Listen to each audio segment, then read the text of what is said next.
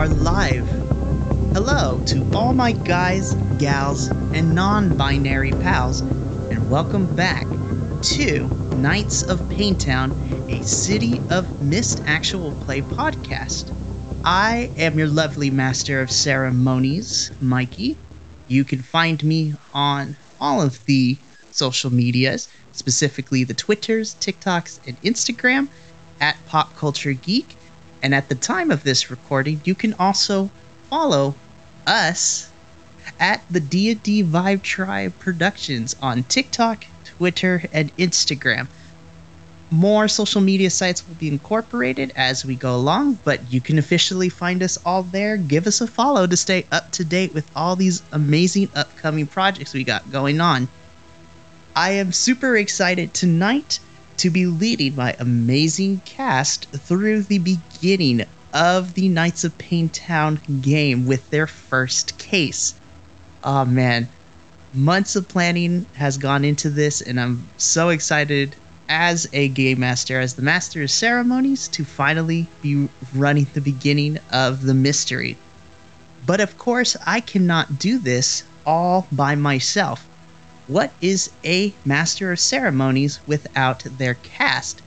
So before we get into tonight's adventure, I would like my players to introduce themselves, plug any projects or social medias they got going on, and then we will jump into the story properly.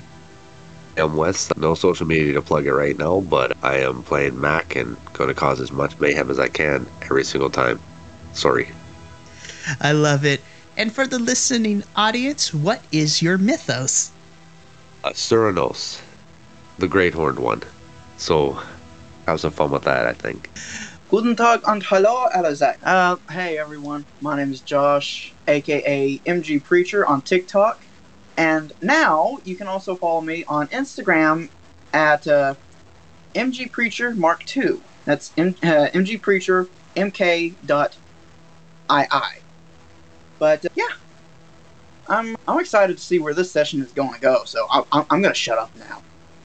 And for our lovely listeners, Josh, can you tell us who you will be playing and what their mythos is? Yes, I can. As soon as I get my brain to function and I can remember my character's name. But I will be playing Fredrich, a police canine handler. And my mythos is none other than the Guardian of the Underworld, Cerberus. Awesome. We have one more player that will be joining us tonight, but he will introduce himself a little bit later in the episode. But with all that out of the way, let the tale begin. To recap what happened last episode, we got a nice little glimpse inside the lives of all our characters. We got to see a little bit of our ex-Irish mobster, Cory O'Reilly, go about, pick up a couple of odd jobs and information from a local jazz bar from Isabel. He had a little bit of reminiscing once he saw a billboard of Phantom of the Opera, had a battle with a billboard post, which was interesting, which led to a brief foot chase between him and a family friend of his, Officer Parker, before culminating his time out on the town, arriving home with his two daughters, tucking them into bed, and seeing that not all is peaceful and copacetic in the O'Reilly household, given that one of the daughters is awakened to the mist and one is a sleeper and unaware of the potential to see through everything.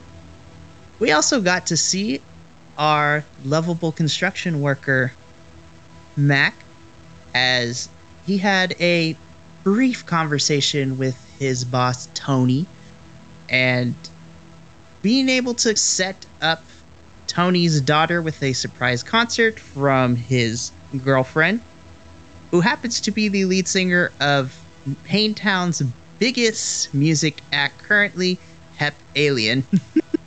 After leaving and getting ready and having a nice little conversation with the flower shop owner, Mrs. Yu, Mac made his way to the concert in which his girlfriend and lead singer of Hep Alien, Jean, finished off the world tour, and after a brief conversation, she and Mac went out to a nice dinner date afterwards. And then finally, we got a glimpse at Fredrich, our canine police officer at Styx Avenue Precinct, where he was introduced to his new canine partner. We had an interesting bet going on with some officer named Ramirez about whether he was going to get mauled or not by this dog. And then we got a glimpse at the inner workings of Friedrich's friends, Officer Dawes, and then Officer Quinn. And they had a nice little night out on the town as well, going to a local jazz bar for a concert where Fredrich happened to see an interesting sight outside of the club with the singer of the concert consoling one of the patrons that had attended before going back in and also having a conversation with Officer Dawes and getting a taste and a glimpse of what lies beyond the mist when she activated her Mythos right in front of him.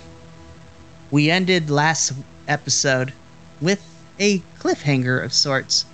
A young man at the Natural History Museum of Payne Town nosing through a book and realizing that he needs to call them and let them know about what's going on. So the night passes peacefully as all of our crew is tucked away in their beds. Some of them keeping warm with some company, others just getting some rest in terms of being able to just fall asleep peacefully with the events that transpired that night before. But as the silence of night passes through, the burning light, that is the sun, begins to creep over the horizon to signal that the night's rest is over and that life in the city continues to return to its normal state of hustle and bustle. The camera, after taking in a couple of seconds of getting a nice view of Payne Town in that brief moment of silence between night and day, it crawls out of the horizon and pushing through all of the residents of Payne Town, getting up and having their morning routines. The camera begins to pan over to a familiar apartment. Mrs. Yu is opening up her flower shop for the day, watering the plants, organizing her stall, and that camera passes by her into the apartment building, where after going up the stairwell and pushing through, it shows us a glimpse of Mac's apartment. So, Mac, you are currently sleeping in your bed, and though most of the time it's just you wake up this morning very happy to find that Jean, who coaxed her way into convincing you to have her spend the night, is just laying there silently and just sleeping. So, What day of the week is it? let's see. We'll say that the day of the week, you guys had a night out on a Friday, so I'll say this is early Saturday morning. I was gonna say, you said it was school day tomorrow in my thing. Time is a relevant construct, but we'll say Continuity! Trying to fix continuity. Before we continue on with that, Mac, we have our third player for tonight. So, Echo, if you would like to introduce yourself to the listening audience and who you're playing and their mythos. Sorry, everyone. I'm late a little bit. This is Echo, aka Cory O'Reilly, the character, and I can be found, and I'm playing the deity of Dagda, Albert the Albert on Twitch. Bleh. I'm sorry, people. And I pass it on. Excellent. So returning to our scene, Mac, you're currently still in bed. Jean is wearing essentially one of your extra large t-shirts as she typically does when she invades your apartment. Yeah, so this actually is an interesting question. What does Mac's normal morning routine look like? Depends on if he's going to work or not. If he's going to work, it's normally panic. I'm late. Getting dressed, running down the stairwell, and getting in the car and driving to work. If it's a weekend, it's just a really lazy wake up. No rush for nothing. And since there's a company in here today, there's really no rush for anything. He's just going to take his good sweet time waking up. We love to see it. So I will say, for the sake of it, you do have to go to work today, but I'm sure Tony wouldn't mind if you're just a little bit late, especially given the favor that you're going to do for him in regards to Gene and his daughter. So I'm pretty sure you can make something work. Central cognitive machine, they can't go without me. Boy, Mac, as you wake up, know that you have to work later today, but finally being able to have Gene back physically in your life after being away for quite a few number of months, being on world tour, the feeling and the understanding that she's going to be here for a couple of months before getting back into the swing of things with her music and potentially starting the next album recording, you're filled with a sense of peace and a sense of joy as you realize that all that time spent apart, you'll be able to make up for it for quite a while now, as you are in this blissful state of mind. It is suddenly shattered by the ringing of an annoying alarm clock as you turn and see that it is your normal wake-up time, that when you have to be up for work. He fumbles across, slapping at the alarm, make it quiet, trying not to wake her up. Fails miserably, knocks it on the floor.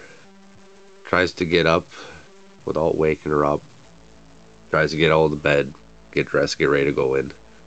So I will say that you get up, you start getting dressed, and as you are halfway through that, you hear the angelic mumbling of Jean as she sits up in your bed, rubbing her eyes, looking at you, still trying to come out of that fog in between when you're half asleep but you're trying to wake up as well.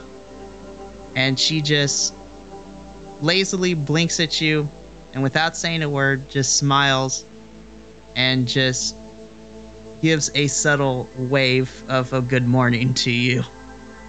Feel free to run, do what you need around the place. If my place is your place, and I have a funny feeling I'm going to be working late tonight, but I may catch the flu halfway through work today, so I can come see you early. So we'll see how that goes. No promises. Jean gingerly gets out of the bed, still rubbing her eyes as she walks up towards you.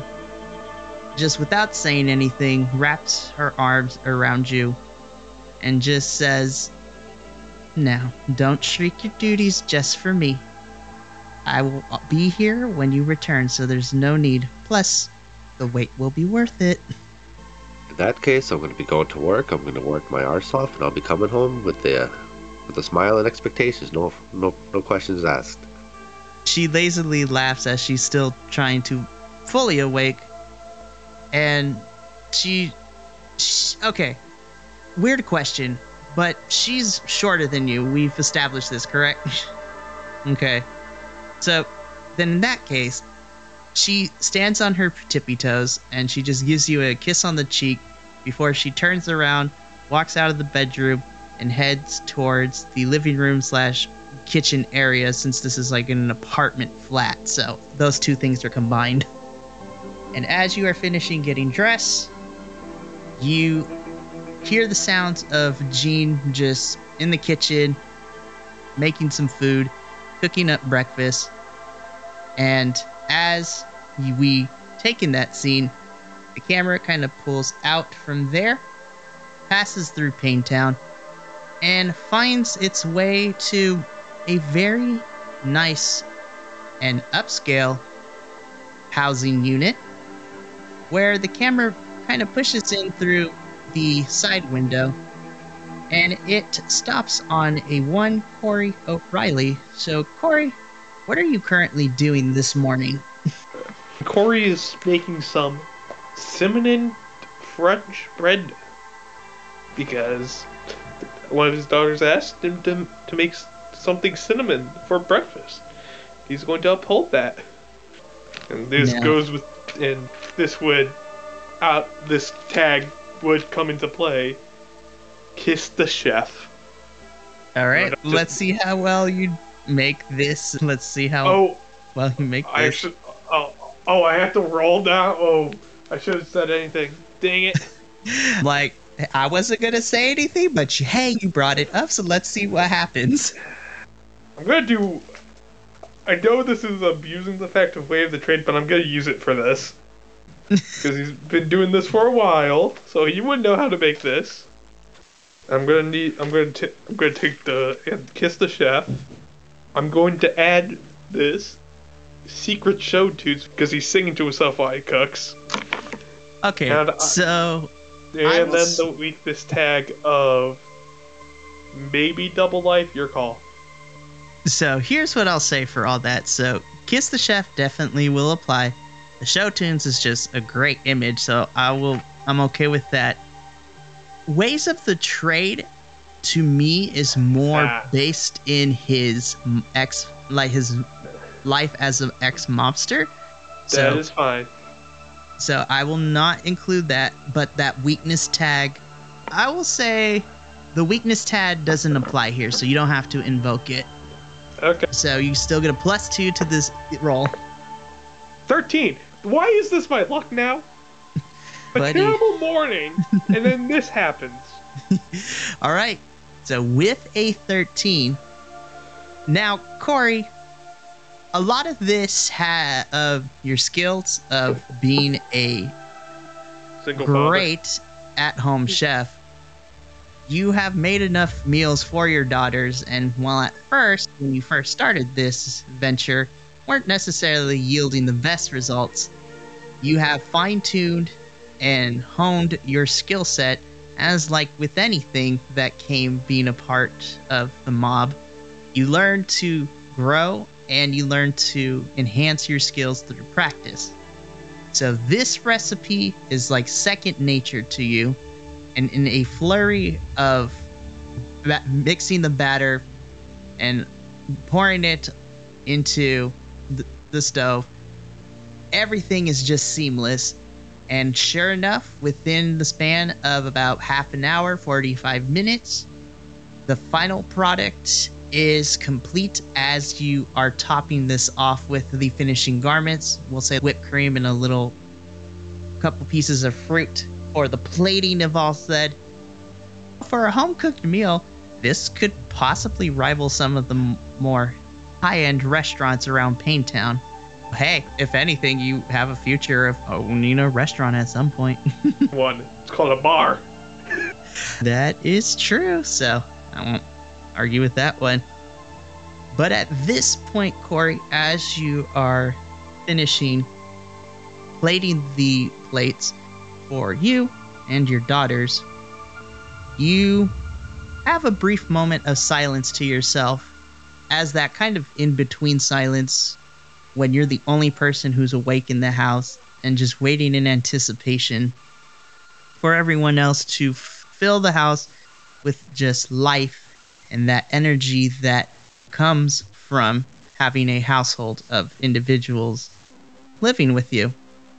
So, as you are sitting there in that brief moment of silence, you glance over to the countertop where, other than your completed dishes, you also see a couple of frames, and you see a couple of photographs encased in these frames.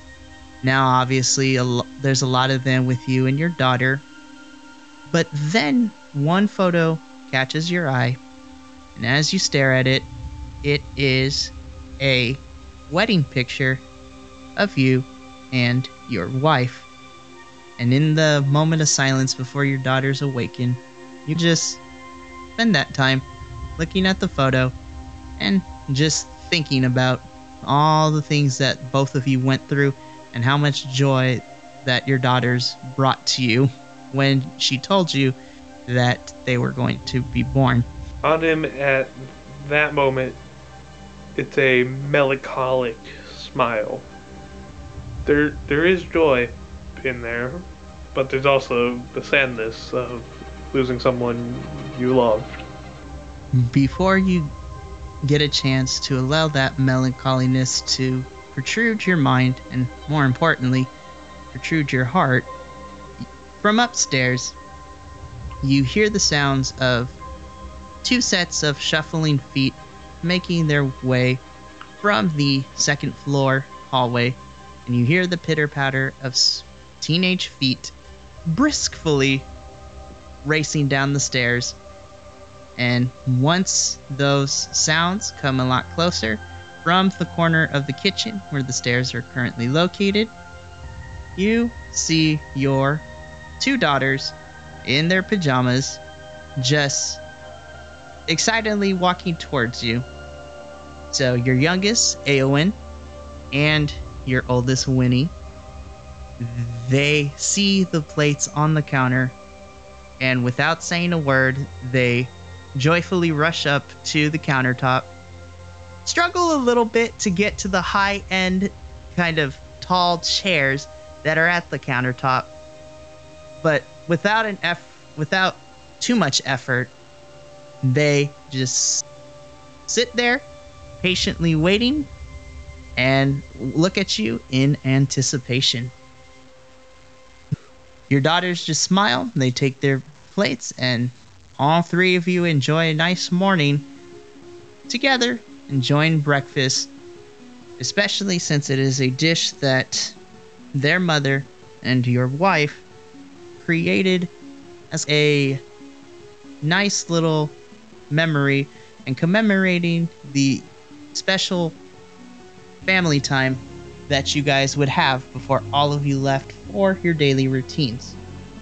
The camera hands away from this lovely scene, gently flies through the city of Payne Town as more of the denizens begin to finish up their morning routines, many of them leaving their apartments, their houses, all sorts of living units, and either by subway, by car, by taxi, they all begin to walk the streets and begin making their way to wherever it is they're going. Some their jobs, some are going to school, others just walking around. And as the camera catches all this life in abundance throughout the various streets and sidewalks of Payne Town, the camera finds its way to a familiar precinct, funny enough, aptly located on Styx Avenue.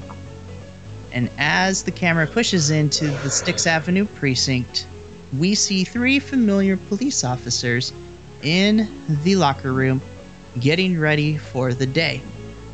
So after having a very nice evening out on the town, Fredrich, you, Officer Dawes, and Officer Quinn are all just together reminiscing about the night before. And while most of it was okay, it was different. Most of you guys have never been to a jazz show like that before. You reminisce of how much fun you had. That, I tell you about you two, that was definitely different. It was actually good to get out. Usually after my shift, I'm usually just going home. I'm glad you guys decided to ask me to go with you. Although, that singer, that was just weird. Anyways. At this point, as you by this mentioned time, I'm grabbing a thermos that I had on the bench, a thermos full of coffee. I don't know, I can't thank Slate without my coffee first. Take a long drink. Mira's just in the back, maybe it's love. Ramirez is just, it's love. No one asked you. Ask you, No one asked me. Yes, no one asked me. I mostly only do research on your criminals in the background, but no one cares what Ramirez thinks, and he just walks away. You So at this point, I that I was owned by no canine. Get going, Ramirez. Get going. So after this brief little scene, Officer Dawes begins.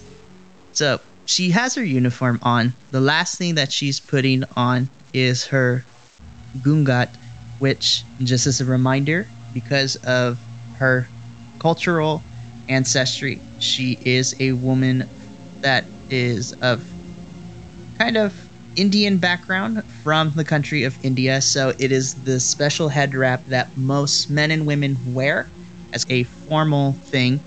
So it's more of a cultural than a religious kind of origin for her. But as she's putting the finishing touches and putting it on top of her head, Officer Quinn is the first, as always, to put on his stuff. And as Officer Quinn is beginning to walk to the door, in a low, hushed tone, Officer Dawes approaches you, Fredrich, and she says, "You didn't tell Officer Quinn about what I showed you last night, correct?" Honestly, do you think he would have believed me anyways? I'm still believing what I saw. No. Just making sure it's not a matter of me not trusting you with this information, but just more so to show you that what you saw with your new canine partner yesterday wasn't just all in your head, especially the transformation of those eyes becoming red and that shadowy smoke. You said not everyone can see this? No, not everyone. I don't know the specific reasons behind it, but my grandmother, she would always tell me when I was younger that some people perceive the world differently. Some are just only able to see the surface level of everything. But those who have been awakened or have been blessed or, in certain cases, cursed by whatever it is, some are able to perceive what lies beyond that veil and is able to see things the way that they truly are. And that's one of the reasons why I became a police officer. I've always wanted to protect and serve the people of my community, and I was inspired from my grandmother, who was the protector and head of her village back in India. So every summer when I went to go visit her, just watching her take charge and do what needs to be done in the rural villages outside of the main cities, as tough as it was from time to time, it was something that was awe-inspiring, and thus it made me want to do the same, but in my own way. And then on top of that, learning that I was able to see beyond what most cannot, it just made me realize that this line of work is more important than just protecting those who can't see. It's to make sure that those who are able to see do so in a manner that doesn't bring harm and doesn't bring chaos into those lives of those who cannot perceive the world for what it is. And she just drifts off a little bit in a couple of seconds of silence before looking back and matching your gaze, Fredrich. And now that you have awakened to that, just be prepared, because things are about to get a lot more interesting for you. I can only... But don't worry. Just remember, Fredrich, you're not alone in this. We can't talk about this with a lot of people, but you have me. And I'm sure that your little friends that you associate with from time to time too, they understand who you are as well. And she gives you a wink. Know me a little, and I say that Look, I just kind of chuckle. Me, you, and Quinn over there, we've been together for at least 2 years now. And I may have coaxed Quinn with his inquisitive mind and his sharp perception to do a little digging when we first met, but don't worry, your secret is safe with me. As long as your friends treat you right, they won't have any issues. But I do warn you, if they make you cry, if they hurt your feelings, if they bring harm to you in any form, whether it's physical, emotional, or mental, I have no problem setting them straight. And in a quick flash, her eyes once again start to glow really quickly of that orange glow with the mandala patterns coming over the pupils, with a piece of that orangey armor wrapping around her hand, forming the shape of a gauntlet before quickly dissipating it and her eyes going back to their normal hazel brown color, and just looks at you and just gives you a nod. You're gonna have to teach me how to do that. That's just cool.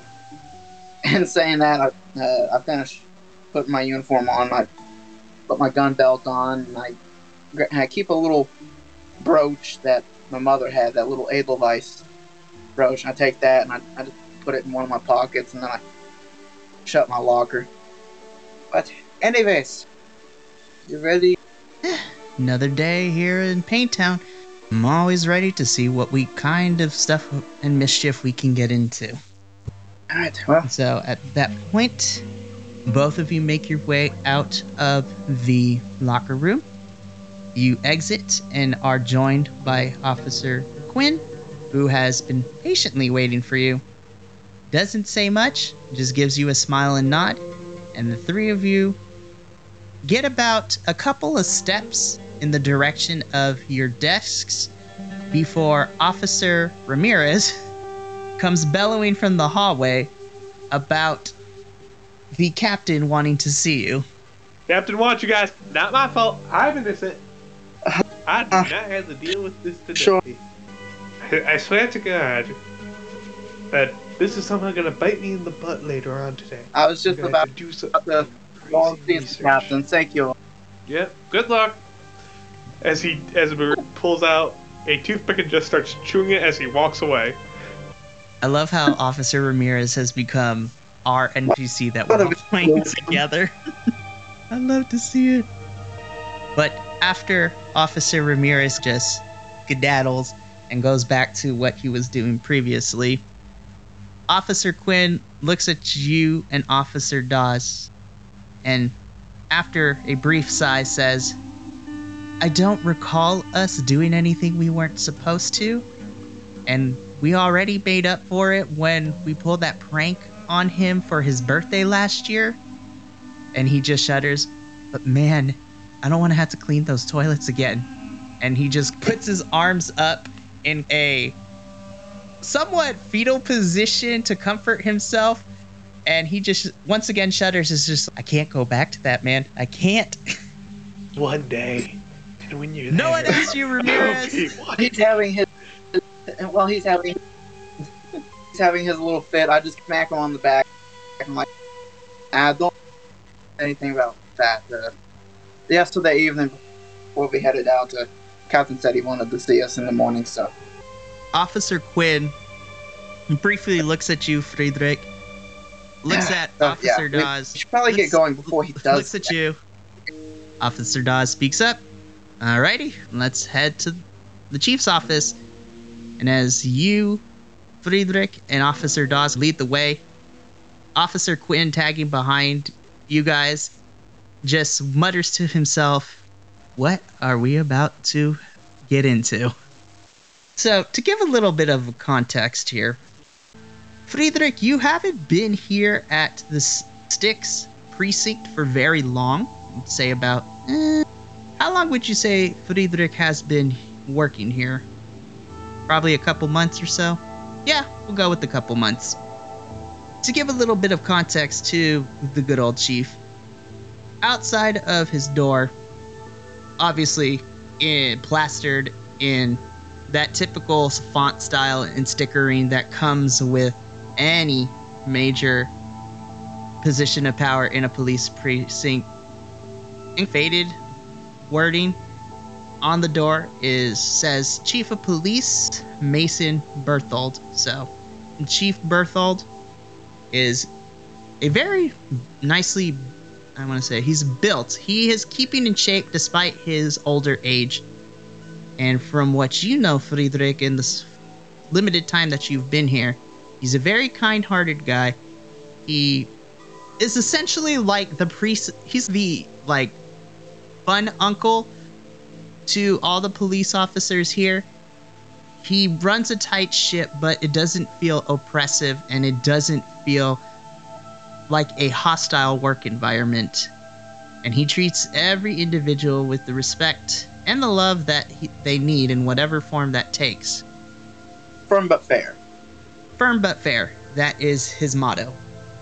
So, as the two of you, actually no, as the three of you enter in the office, you've been here before, Fredrich, and as you knock, Chief Berthold says, come in. And as you swing open the door, again, this isn't your first time that you visited in his office, but it never ceases to amaze you that he has an eye for very Grecian and kind of mythological aspects of Greece. There's a black and gold pottery kind of depicting the story of Hercules on one. He has a couple of murals of different interpretations of Greek gods and goddesses. His desk is wooden, but it is carved in the pattern of kind of like traditional artisans of ancient Greece, like that curve and stone woodworking with the lining on the edges. And on his desk is just a typical thing that you see for most police chiefs. He has a stack of folders, manila envelopes, the bane of everybody's existence. He has a nice little abacus. He has a couple of picture frames, but he also has what he calls his pride and joy, which is like a small little onyx cube that also has similar markings to match what is engraved on his desk. And as he looks up with his glasses, adjusting as he hears the sound of the door open, he says, just the three I want to see. Come in, have a seat. I just step up to the desk. Is there 3 seats, one for each of us, or is it just like typical like 2 seats? There's the typical 2 seats, and then tucked away in a corner, he has like a standard like wooden chair. Just very simplistic. It sticks out like a sore thumb with all the decor and the plant life in Chief Berthold's office. But he keeps it there in case more than 2 are there. And so Officer Quinn just grabs it, and being the taller of the 3 of you, just sits behind you 2 as you make your way to your seats. Chief Berthold looks at you, Fredrich, and to Officer Dawes and Officer Quinn as well. Did you 3 have a good time last night? It was different, that's for sure. Well, like I always say, you need to learn to enjoy the finer things of life. You can't go through life and work all of it. You gotta learn to have a little play once in a while. And what was that old English saying? All work and no play makes for a dull man, I believe. That is correct. And he just, even the slightest of a chuckle for Chief Berthold catches anyone who's not used to his presence off guard, as even the slightest chuckle comes off with this big booming effect and heartiness to his chuckle. Now when he gets to laughing, imagine that and multiply that and amplify that noise level by 10. So as he winds down from his chuckling, he just looks at the 3 of you and smiles and says, "That's good. I'm glad that you have a good time last night. Now, the reason I asked that is because I want you 3 to help me out with something." You mean with the case or something? Well, and Chief Berthold kind of takes off his glasses, hands gently placed underneath his chin. There's a few moments of silence as he breathes in and looks at the 3 of you. "Yes, it is a case. And the reason that I'm asking you three to look specifically into it is because you three were at the scene of the crime last night. Crime? He was there almost all night, and nothing came up. What happened? Was it the stabbing? That's the thing. The victim's cause of death is a little perplexing, and it's going to take more time to have our coroner process everything. But I asked for you three because you three were at the last known whereabouts of the victim, and at this point, Chief Berthold, from his pile of manila envelopes, shuffles through them, takes out one, gently and gingerly places it, slides it forward towards you three, and opens it up. So Officer Dawes and Officer Quinn are looking over the file. Fredrich, you're doing the same thing in the alley. And as you look over the case file a little bit more, you have the full report. This gentleman, his name is Darnell Fox. The initial cause of death is some sort of cardiac arrest / heart failure. So, Darnell what? Darnell Fox is the victim's name. The death was Cardiac heart-related? arrest? Yeah, / heart related. As you and Officer Dawson Quinn are finishing looking over this file, Chief Berthold's presence begins to shift and change. The jovial and carefree man that you come to know and love, you now are seeing his serious side, as he always do when it comes to matters that need to get done. He looks at you three and says, I'm assigning you three specifically to this case. One, because you were there at the last known whereabouts of the victim. But number two, something doesn't seem right with this. Looking over the file, did it say like how old the Vic was? So, just You said younger gentleman, right? So what? Probably late mid- 20s, 20s. like late 20s. And as Chief Berthold looks at you three, I want you to close this case. Take your time and make sure that you leave no stone unturned. Especially since, and he looks away for a little bit with a momentary silence of slight worry from what you can tell, but catches your guys' gaze again and states, especially since our good old friends at the newspaper are already somehow ahead and are ready to publish the story, I need you three to figure out what happened here. And that way we can get ahead of this and make sure that the press doesn't distort the truth too much. Chief, you can count on us, that's for sure. And I have a pretty good idea of where we can start out.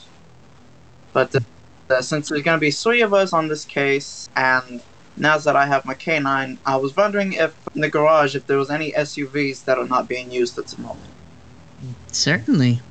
You guys have access to our patrol cars, but since you're going to be transporting a lot more people, especially your little friends, Fredrich, you may want to take the SUV so that way all of you guys can fit in one car. Chief, if there's no more to say, I say we should go ahead and start getting started on this case. One more thing, Fredrich. Yes, sir. And he looks at you, just gives you a faint little smile. Remember, not everything is as it's seen. And remember, you're not alone in this, Fredrich. Trust your instincts, but more importantly, trust your friends, both the officers and your little group. And don't worry, I'll make sure to take care of Mr. O'Reilly and Mac as well, to make sure that no conflicts of interest keep them from helping you out. Of course, sir. And with this, he snaps to attention and gives the chief a salute. Captain Berthold at this point stands up. Very towering individual. Fredrich, you're a very tall individual, but Captain Berthold is quite tall and largely built, but keeps in shape, as I mentioned before. So now you get more of his defining features, kind of salt and pepper gray hair, which also match on his forearms with salt and pepper colored arm hair. And his beard that he had growing, now you can see its full length as he stands up and returns that salute to you. Gives you a wink, just smiles, and you and the police officer squad, along with your canine, get into the SUV and make your way out of the police garage.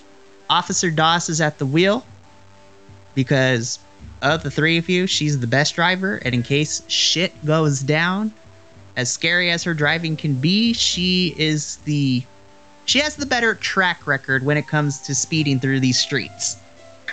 So she looks back at you, Fredrich, as you're in the second row behind the driver and passenger seats in the front.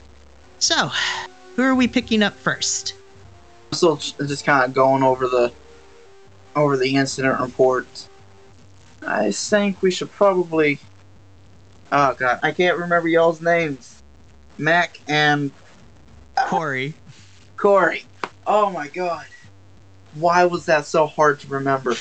I think it's a rare name. There's not a lot of Corys in the world. That's why. Probably. It's what, Cory O'Reilly? Correct? Yep. First, I think we should go pick up Mr. O'Reilly. He might know something that we don't. He may be retired from what I hear, but I hear he still keeps an ear out for odd going-ons.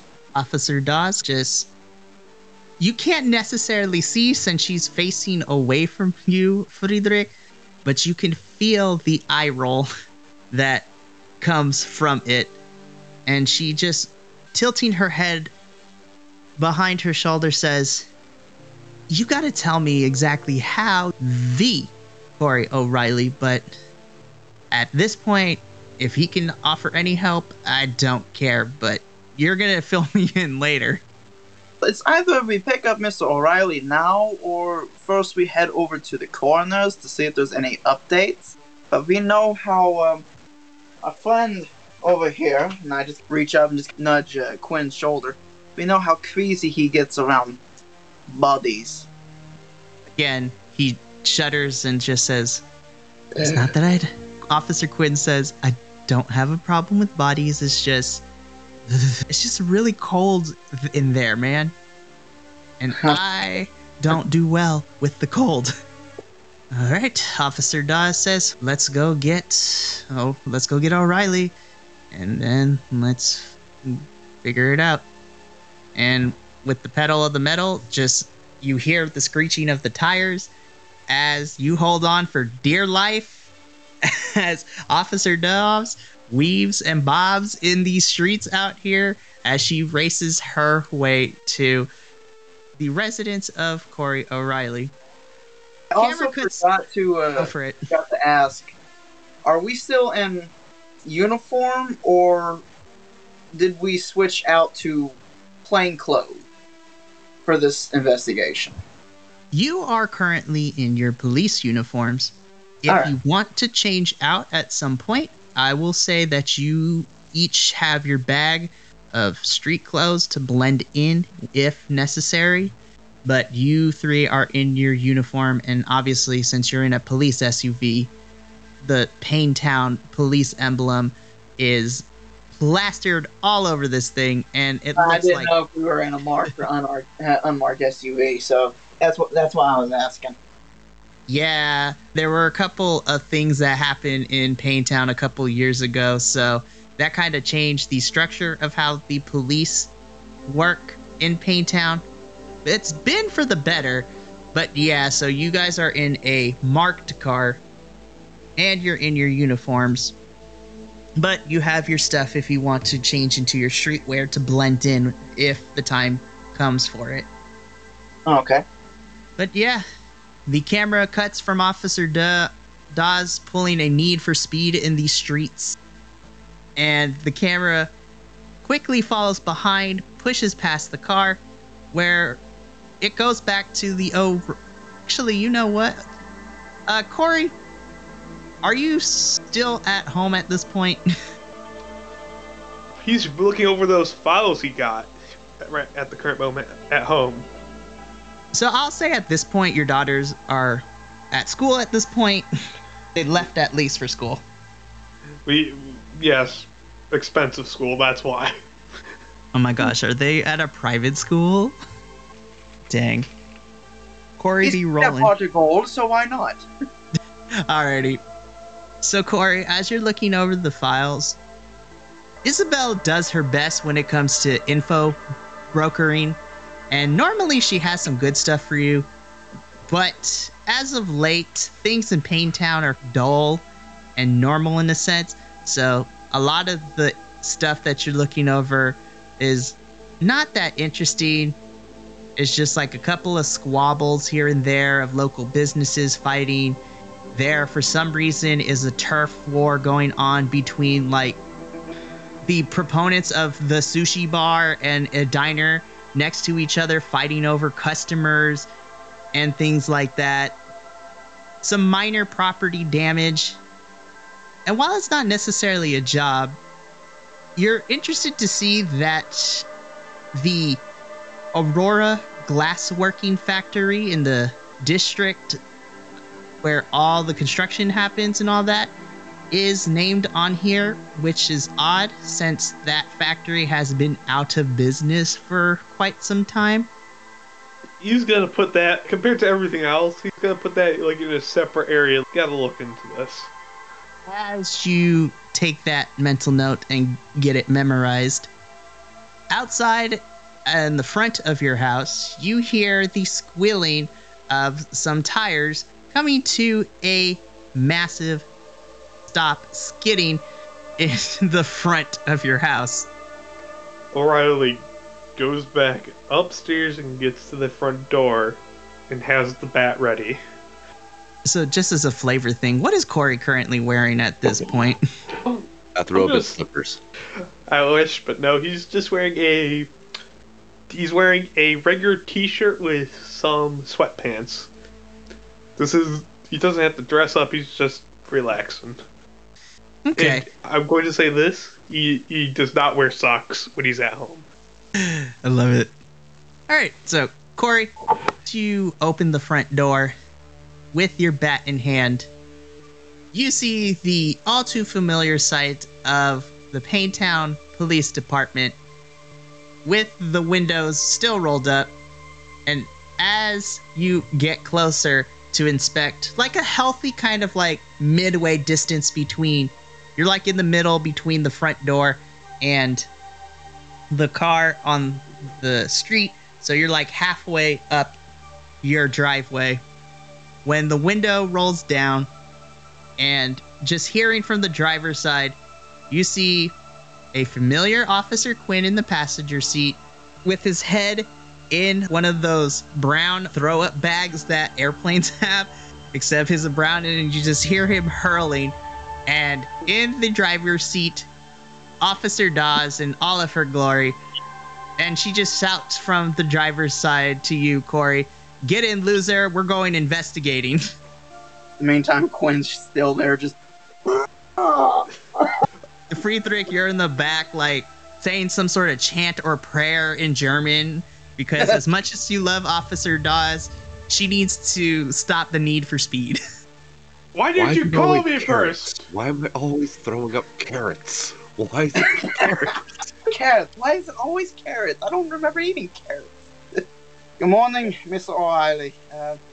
Yes, we good would morning, have called, Fredrich. but something. It called?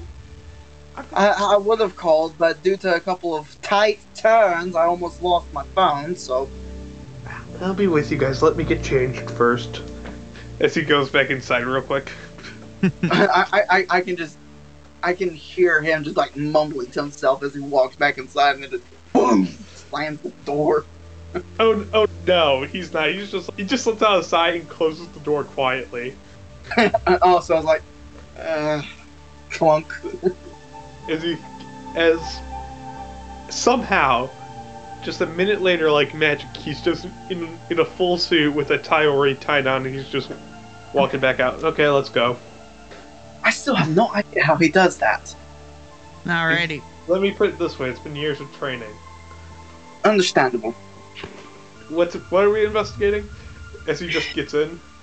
There seems to have been some at the jazz club. I keep forgetting the name, but I'm pretty sure you remember it. Oh. And He just thinks about it. I think I know what you're talking about. Yes, apparently there was a death there last night. So I know you, even though I can't do the air quotations, retired. I know you still keep your ear to the ground. So I'm sure if anybody knows about anything, it'll definitely be you, my hair. Except for the normal things happening, or less chaotic things. I did hear one thing which might tie into this, but we'll have to get everyone and see what actually happened before I will just go off with my hunch. So then I guess we just need to go and pick up Mac, yeah? Yep. And please keep this thing under 90. No promises. She puts down her shades. Buckle up, kids. I could get us there in 10 minutes flat. It's a 45-minute drive. To be fair, back in my day, I used to get there in 5 minutes. Challenge accepted. And before you guys have a chance to respond to anything, the vehicle gets forward and just takes off like a rocket. Compared to the other two, O'Reilly's just like relaxing. She's just sitting there where I'm in the middle. I'm still just wobbling side to side every time she takes a turn or goes around a vehicle. But I've just got that face. I'm just tired of all this. Like, he's used to it, but he's still sick of it. Poor Quinn, man. He didn't sign up for this, but he loves you guys too much to not say no. Alrighty. The camera, once again, catches up to the speeding vehicle and pushes past it to end up before you guys at the construction site of the coming Fortuna Mall.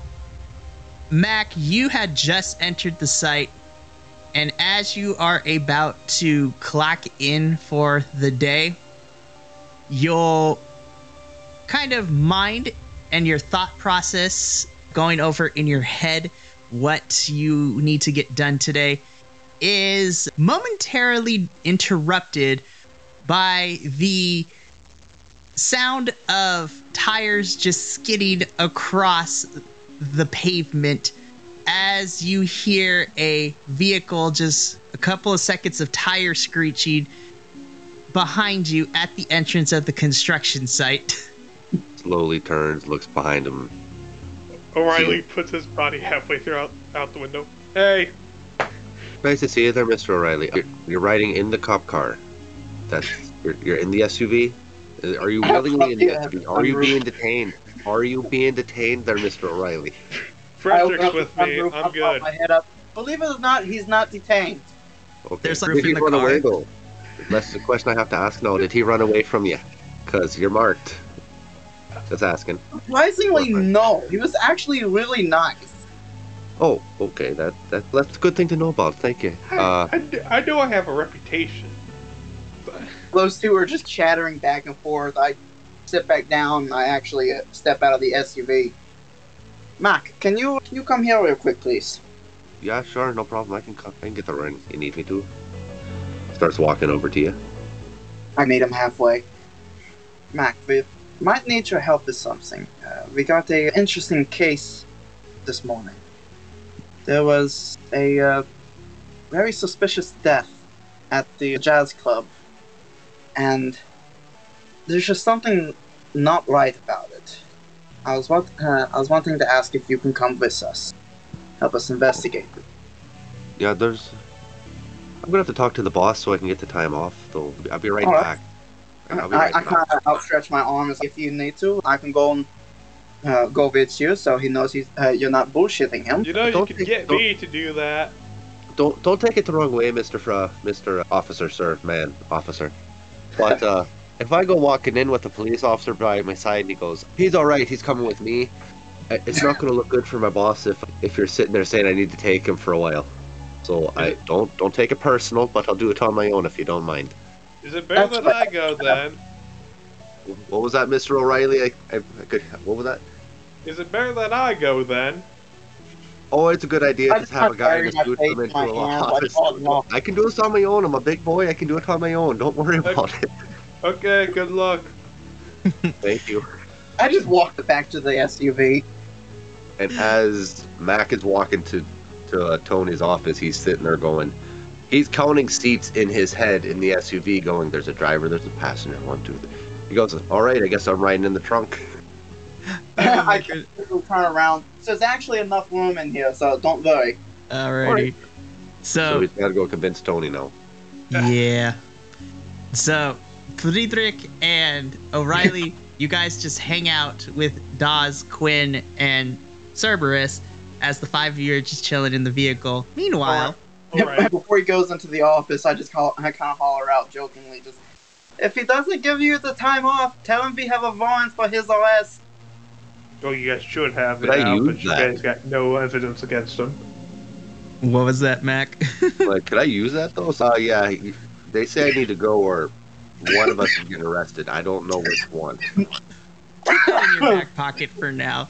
As you Right, back pocket. formulate a backup plan in case it doesn't work out your initial plan.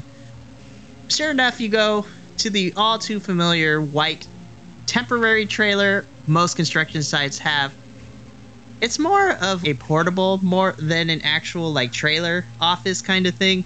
But as you walk up the ramp and you open the door, once again you are greeted with your boss and one Mr. Tony. This time, instead of the red tracksuit that he was wearing the day before, this one is a nice, like, cerulean blue one. It's still gaudy as all hell. And it doesn't help that he's wearing, like, the stereotypical, like, fedora hat to go with the getup. But as you walk in, Tony turns to your direction after hearing the sound of the door, recognizes it's you, Mac. It's like, hey, Mac, what brings you in my office today? I got some good news and I got some bad news. Which one to hear first? You know what? I'm feeling good today. Why don't you tell me the good news? Of all the bosses I've had named Tony, you're easily my favorite one. Normally, when someone receives a compliment, Mac, you're used to them being like, oh, thank you. No, that can't be true, but I appreciate it.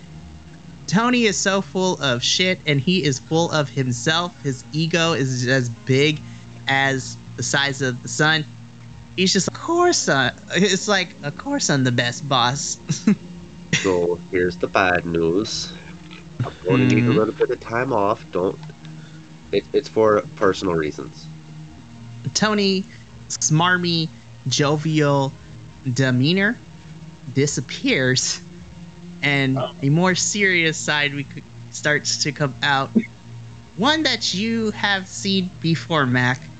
Tony is, how do we put this nicely? He's a bit two-faced, and his personalities are like on so opposite on the extreme. There's no middle ground.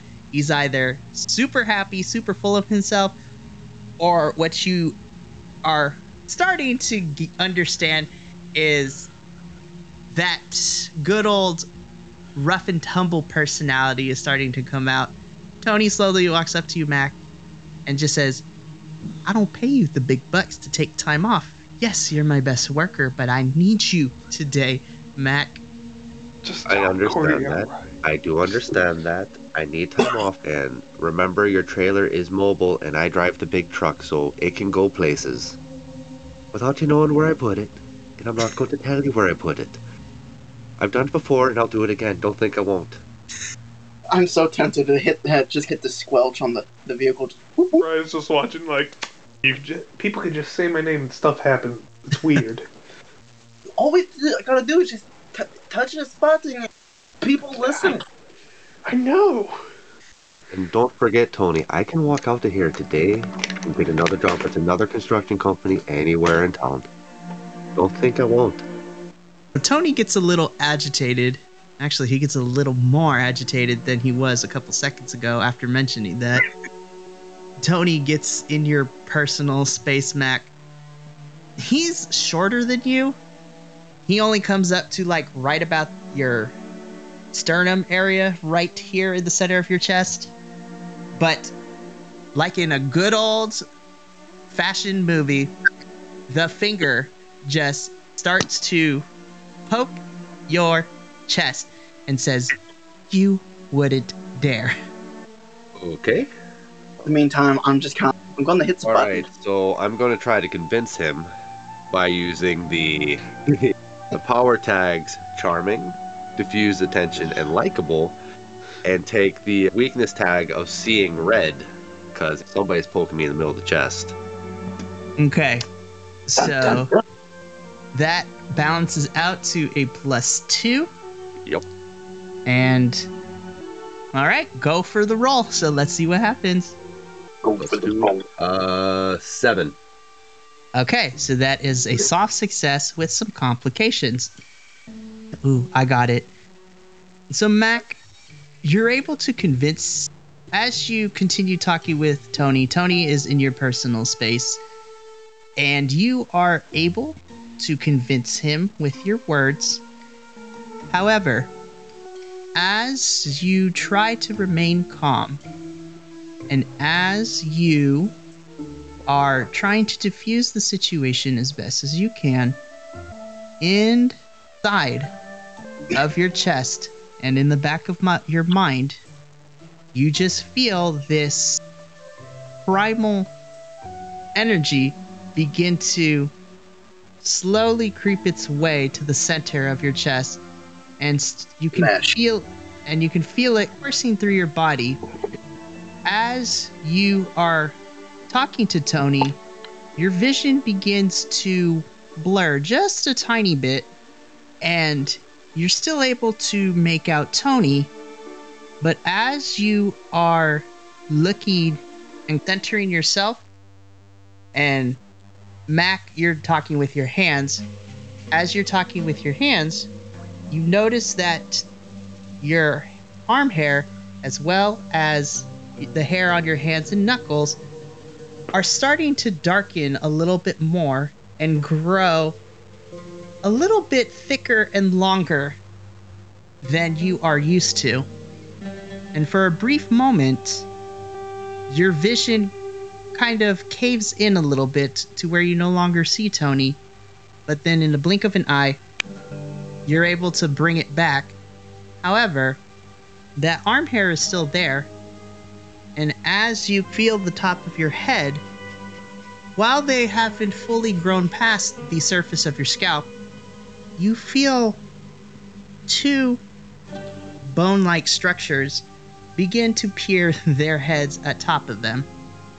So your complication is, while you were able to keep your emotions in check this time, the fur and the antlers have now begun to grow. And if you get pushed emotionally, that wild side is going to take over. So you're on the precipice of going full wild child. Politely looks at him and says, "Take a much further time off. But fair warning for future reference. Don't poke people in the chest if they're about a foot taller than you. Because that finger may go disappearing. And I don't promise you where I'm going to put it when I'm done with it." Tony kind of just laughs, shrugs it off, is like, yeah. And as you're about to leave Mac, Tony just says, just make sure that you fill out the proper paperwork later. Give it to me. We'll take care of it. But go ahead and do what you need to do. And just get out of here. All right, see you on the flip side then. He walks out to the SUV. I got the time off, guys. Yeah, I think you might need a little. Oh, I knew you would get the time off. Cory doesn't know Fredrich is awakened yet. Just like does like a shaving motion on the arm. You might need to do that soon. I don't know about it. It's nice. It's not bad. It's beautiful, my friend, but you know, What he points at time of year Fredrich. is it? God, he points at Fredrich. He can't see. What time of year is it, Mikey? I think we established that it's like the springtime at this Okay. point. All right, in that case, I may be shaving my arms because once summer hits, I'm just going to be boiling myself from my own God. hair. Yeah, That That sunscreen doesn't go on. And I'm a pasty guy. There's no way around it. I'm a pasty man. Oh my goodness. So, Mac, as you're having this conversation with Cory and Fredrich, as you get into the car, but before Officer Dawes goes fast and furious on this, you contemplate looking at for all intents and purposes, we're going to say this, looking at the fur on your forearms and on your hands, and just feeling the beginning stages of your antlers coming in. You reflect on a lot of things, but more importantly, you reflect on why you were given this power and why every time your emotions are out of alignment that you react this way.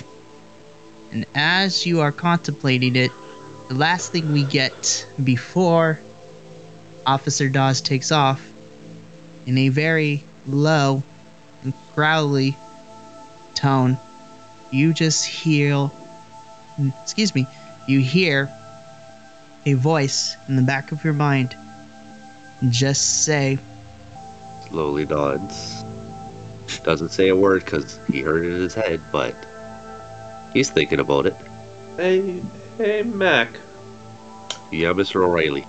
Well, he looks at Fredrich. He's not gonna hear a word of this because I've experienced this so much now. My daughter had another vision Another one. about a figure in a nice suit holding a chalice behind a tower while it was raining blood, I believe. I do not like this future coming. I'm going to say this now with that prediction. That seems a little intense. Just a scotch. A tiny bit intense. I'm kind of sad that Fredrich can't hear any of this. Fredrich, did you hear any of what we just said? It's gonna be no. Trust me. I've said that. I've said magical shit. I've said magical things all around him before, and he's never heard a word of it. He's not gonna magically now.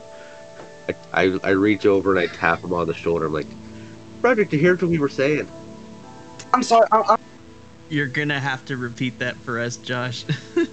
I think I heard what you're saying, but I'm just trying to read the case we're on. 'Cause Slowly looks Can you guys back hear me? over at you. O'Reilly and goes, Alright, I feel what you're saying. He did hear us. Yeah, he didn't hear. So, Fredrich, as you half glance behind your shoulders and you're answering Mac's question, you notice that Mac's forearms and his hands are a little more hairier than that of 5 minutes ago. With that little escapade out of the way, Officer Dawes looks at you, Fredrich, and also eyes you, Cory, and Mac, and looks back at you, Fredrich. All right, so to the coroner's office, I'm assuming. Gwen's gonna hate it, but yes, let's make our way to the coroner's office. And Dawes, I'm being serious this time. Ease up on the speed a little bit. That way, we have some extra time to run over these files with these two. To be fair, she would be a great drag racer. I'm going to say that now. Bet you any money you can't get there in 10 minutes. Yeah. No, shut up. Double or nothing if it's 7 and under. No, I just feel like hold on to the driver and the passenger seat. Oh, here we go. So, like, having a full-on SpongeBob moment, Officer Dawes floors it, and the vehicle, once again, just... As we're flying through, I just look over towards Mac and Cory and be like, I hate you too.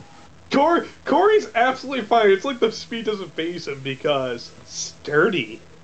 The speed doesn't affect Fredrich either, but it's just the fact that we're in a pretty decently populated city and somebody is driving a 6.5 ton vehicle at 90 miles an hour.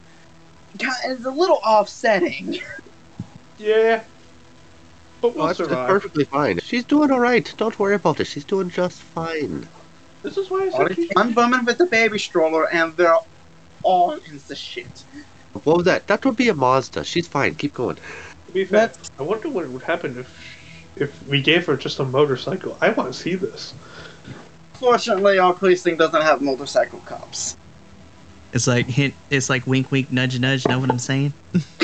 But anyways, as we're making our way to the coroner's office, I just give them like the rundown of the case that we're working on. I'm showing them the file that the chief gave us. Okay. Cory wears reading glasses and starts reading it.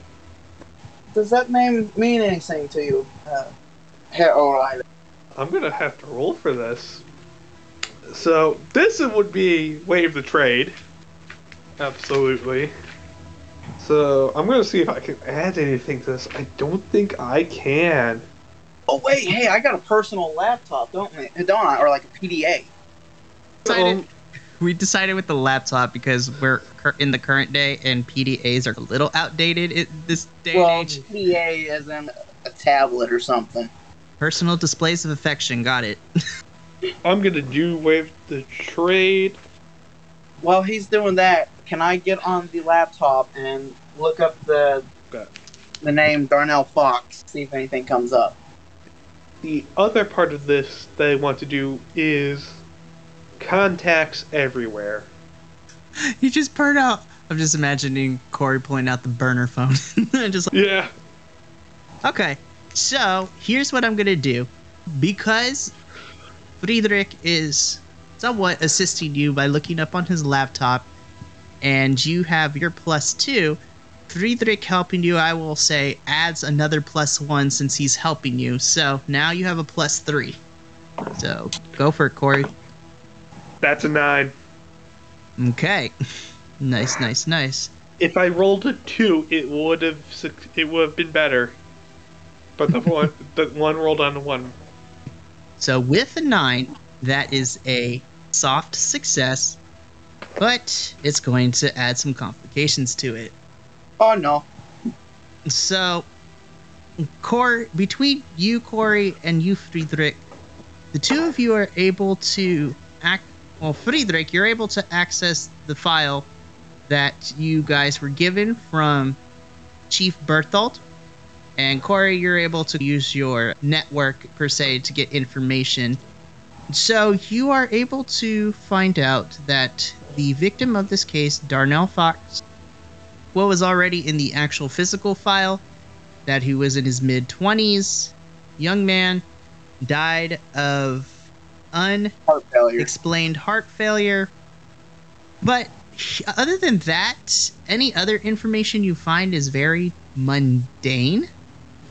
It's like the equivalent of that one friend you have on Facebook, if you still use Facebook, that just posts pictures of like food and like just posts like quotes from movies and stuff like that. Like very boring. Nothing to actually give you a more finer detail of who this person was. And on top of that, the complication with that is that, yeah, he was just so ordinary that it actually makes it harder for you to pin down locations.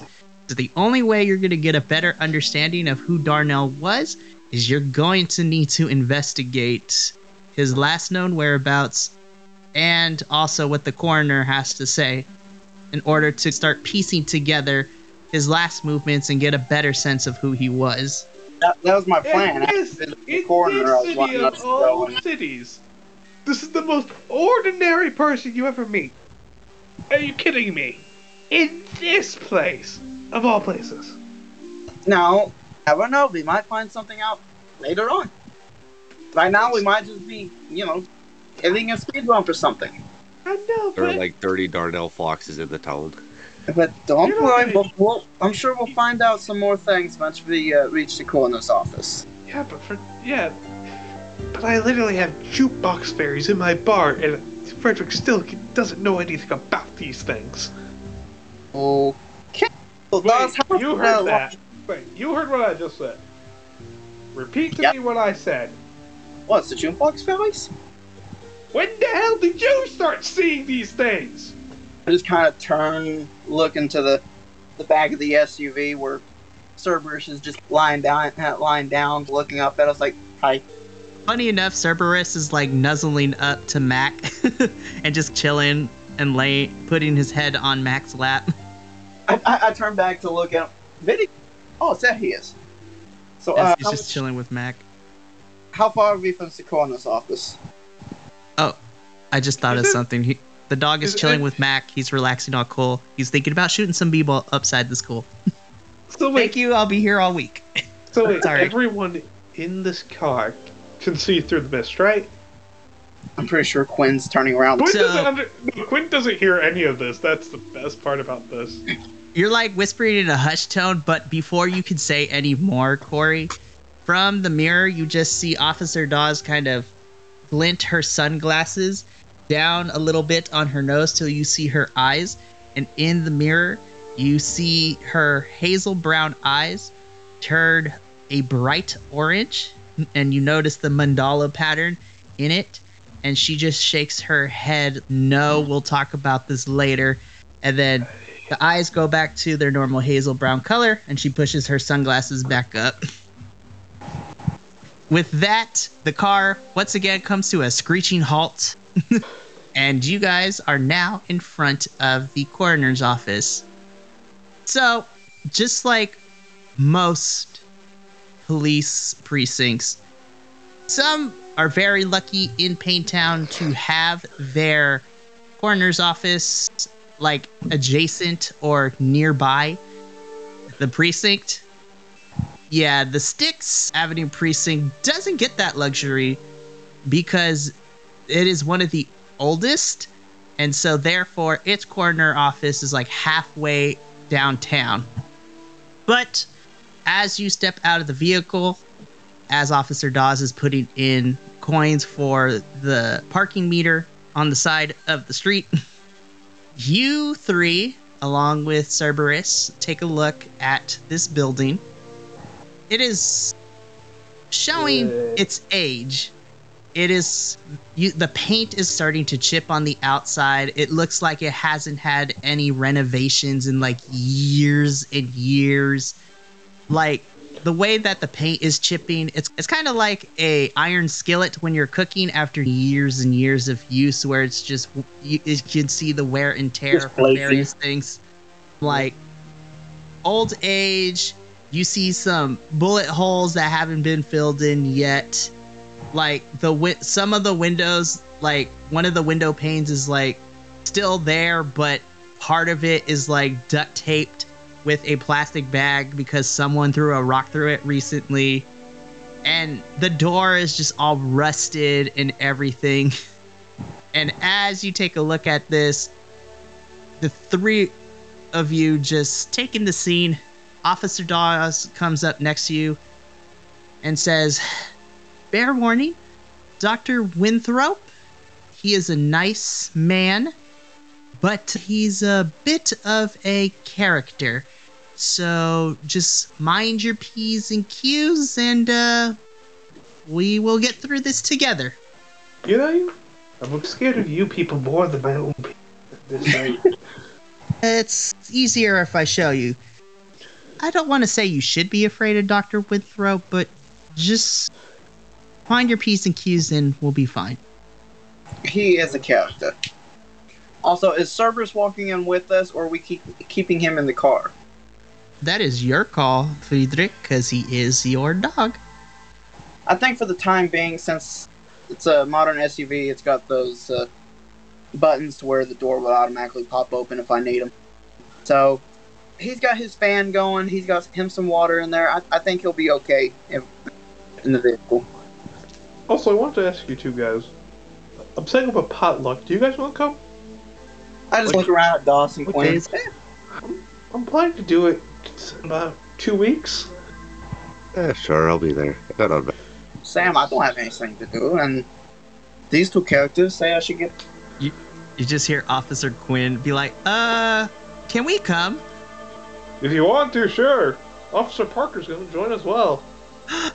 Yay! Quinn's... As soon as you mention Officer Parker, Quinn just gets quiet and he gets all giddy. And you swear that you see him blushing just a tiny bit.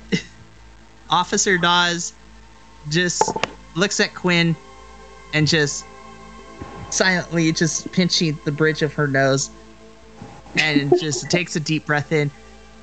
It's been a while since we've been to one of these things. I'll make sure to bring the curry, and don't worry, I have gotten better, Cory, so I am not going to burn it like last time. We will see. Actually, it's not that bad. She brought some Christmas dinner, wasn't it? Or was it... Yeah, I've gotten better, and at this point, you guys continue to have this conversation as you are just casually having a conversation outside of a coroner's office. You continue to have this conversation as you walk in.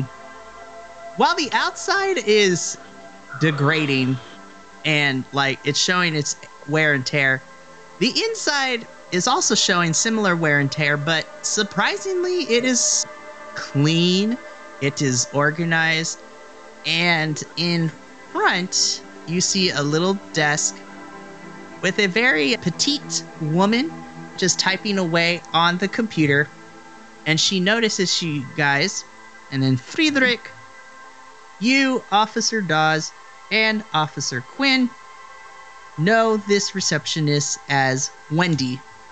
So Wendy is an older lady. She is dressed in a nice little black and white polka dot number with kind of a red bow around the waistline. She has a similar color bow in her hair.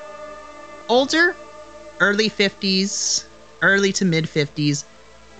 And despite her age, she still has the nice blonde hair going on, but it's starting to show a little bit of gray and white in it.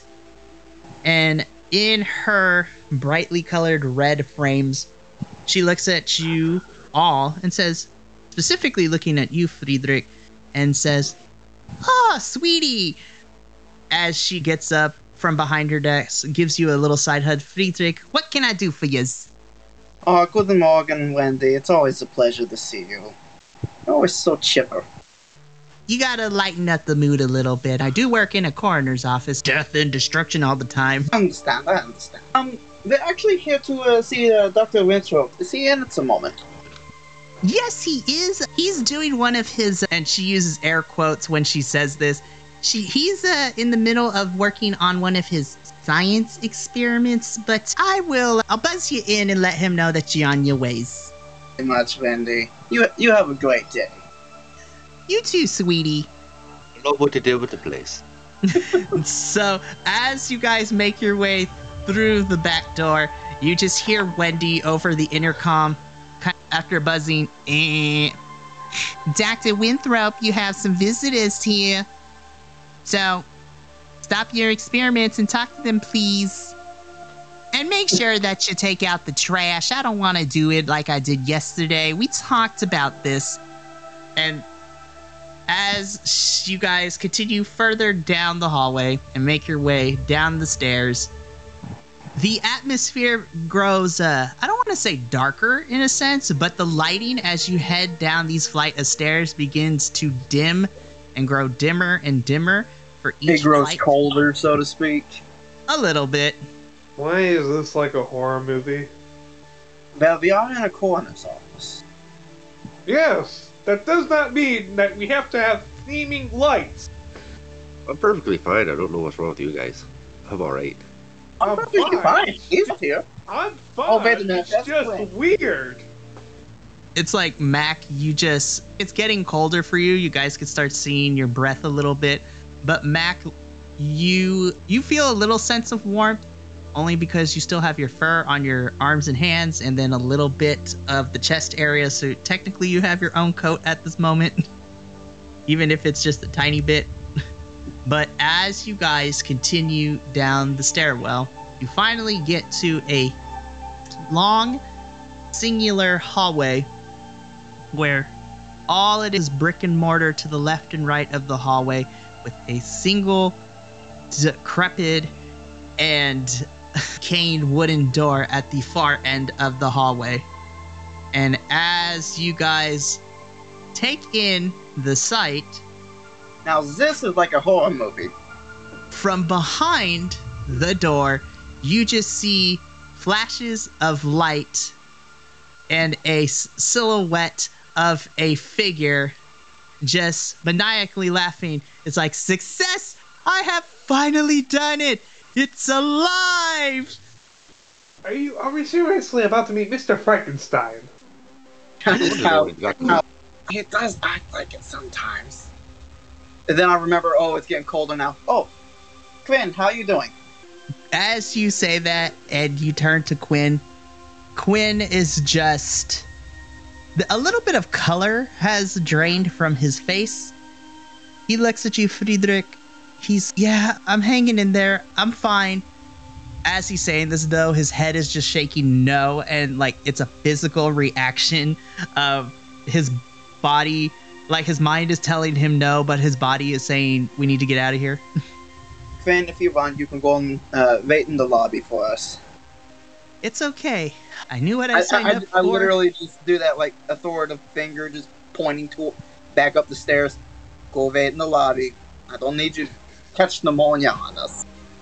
And as he turns around and begin walking up the stairs, Fredrich, it's a little bit disconcerting, and you're trying to figure out exactly what Officer Quinn says, but as he walks his way up the stairs, just faintly for you to hear, Quinn stops momentarily at the base of the steps, turns to the group with you guys not looking, is about to say something, becomes dejected and stops from saying anything at all, and underneath his breath, but Fredrich, since you're towards the stairs the closest, you just hear Officer Quinn state, I'm sorry, and he begins walking up the stairs.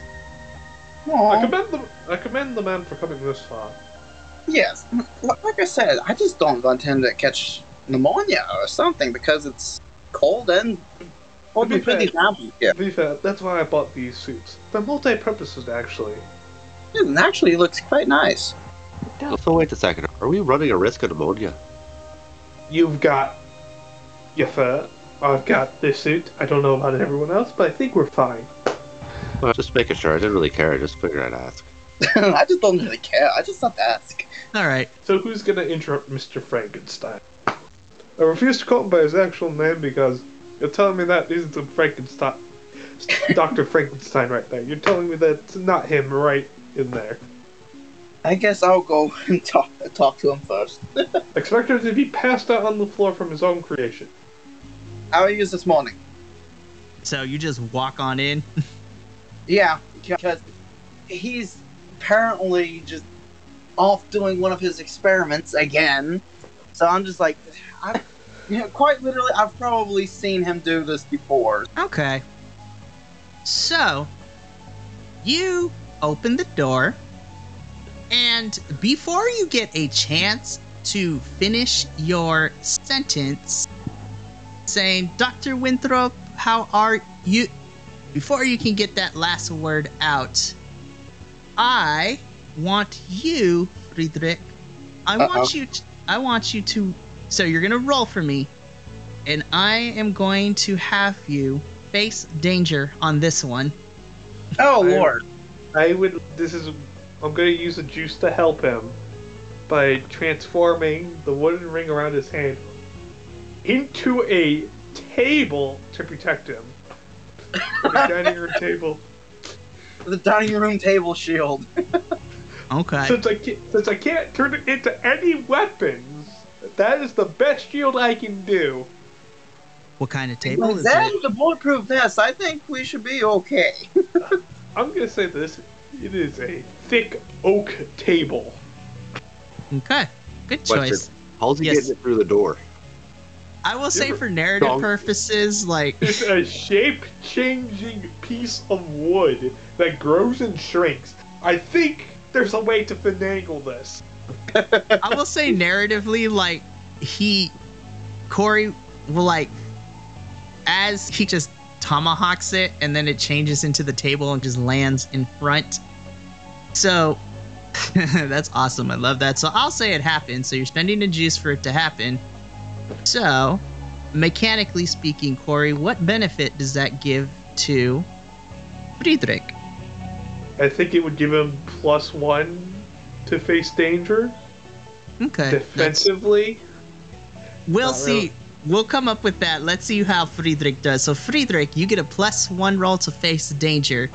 So, you have a +1 from Cory and the juice.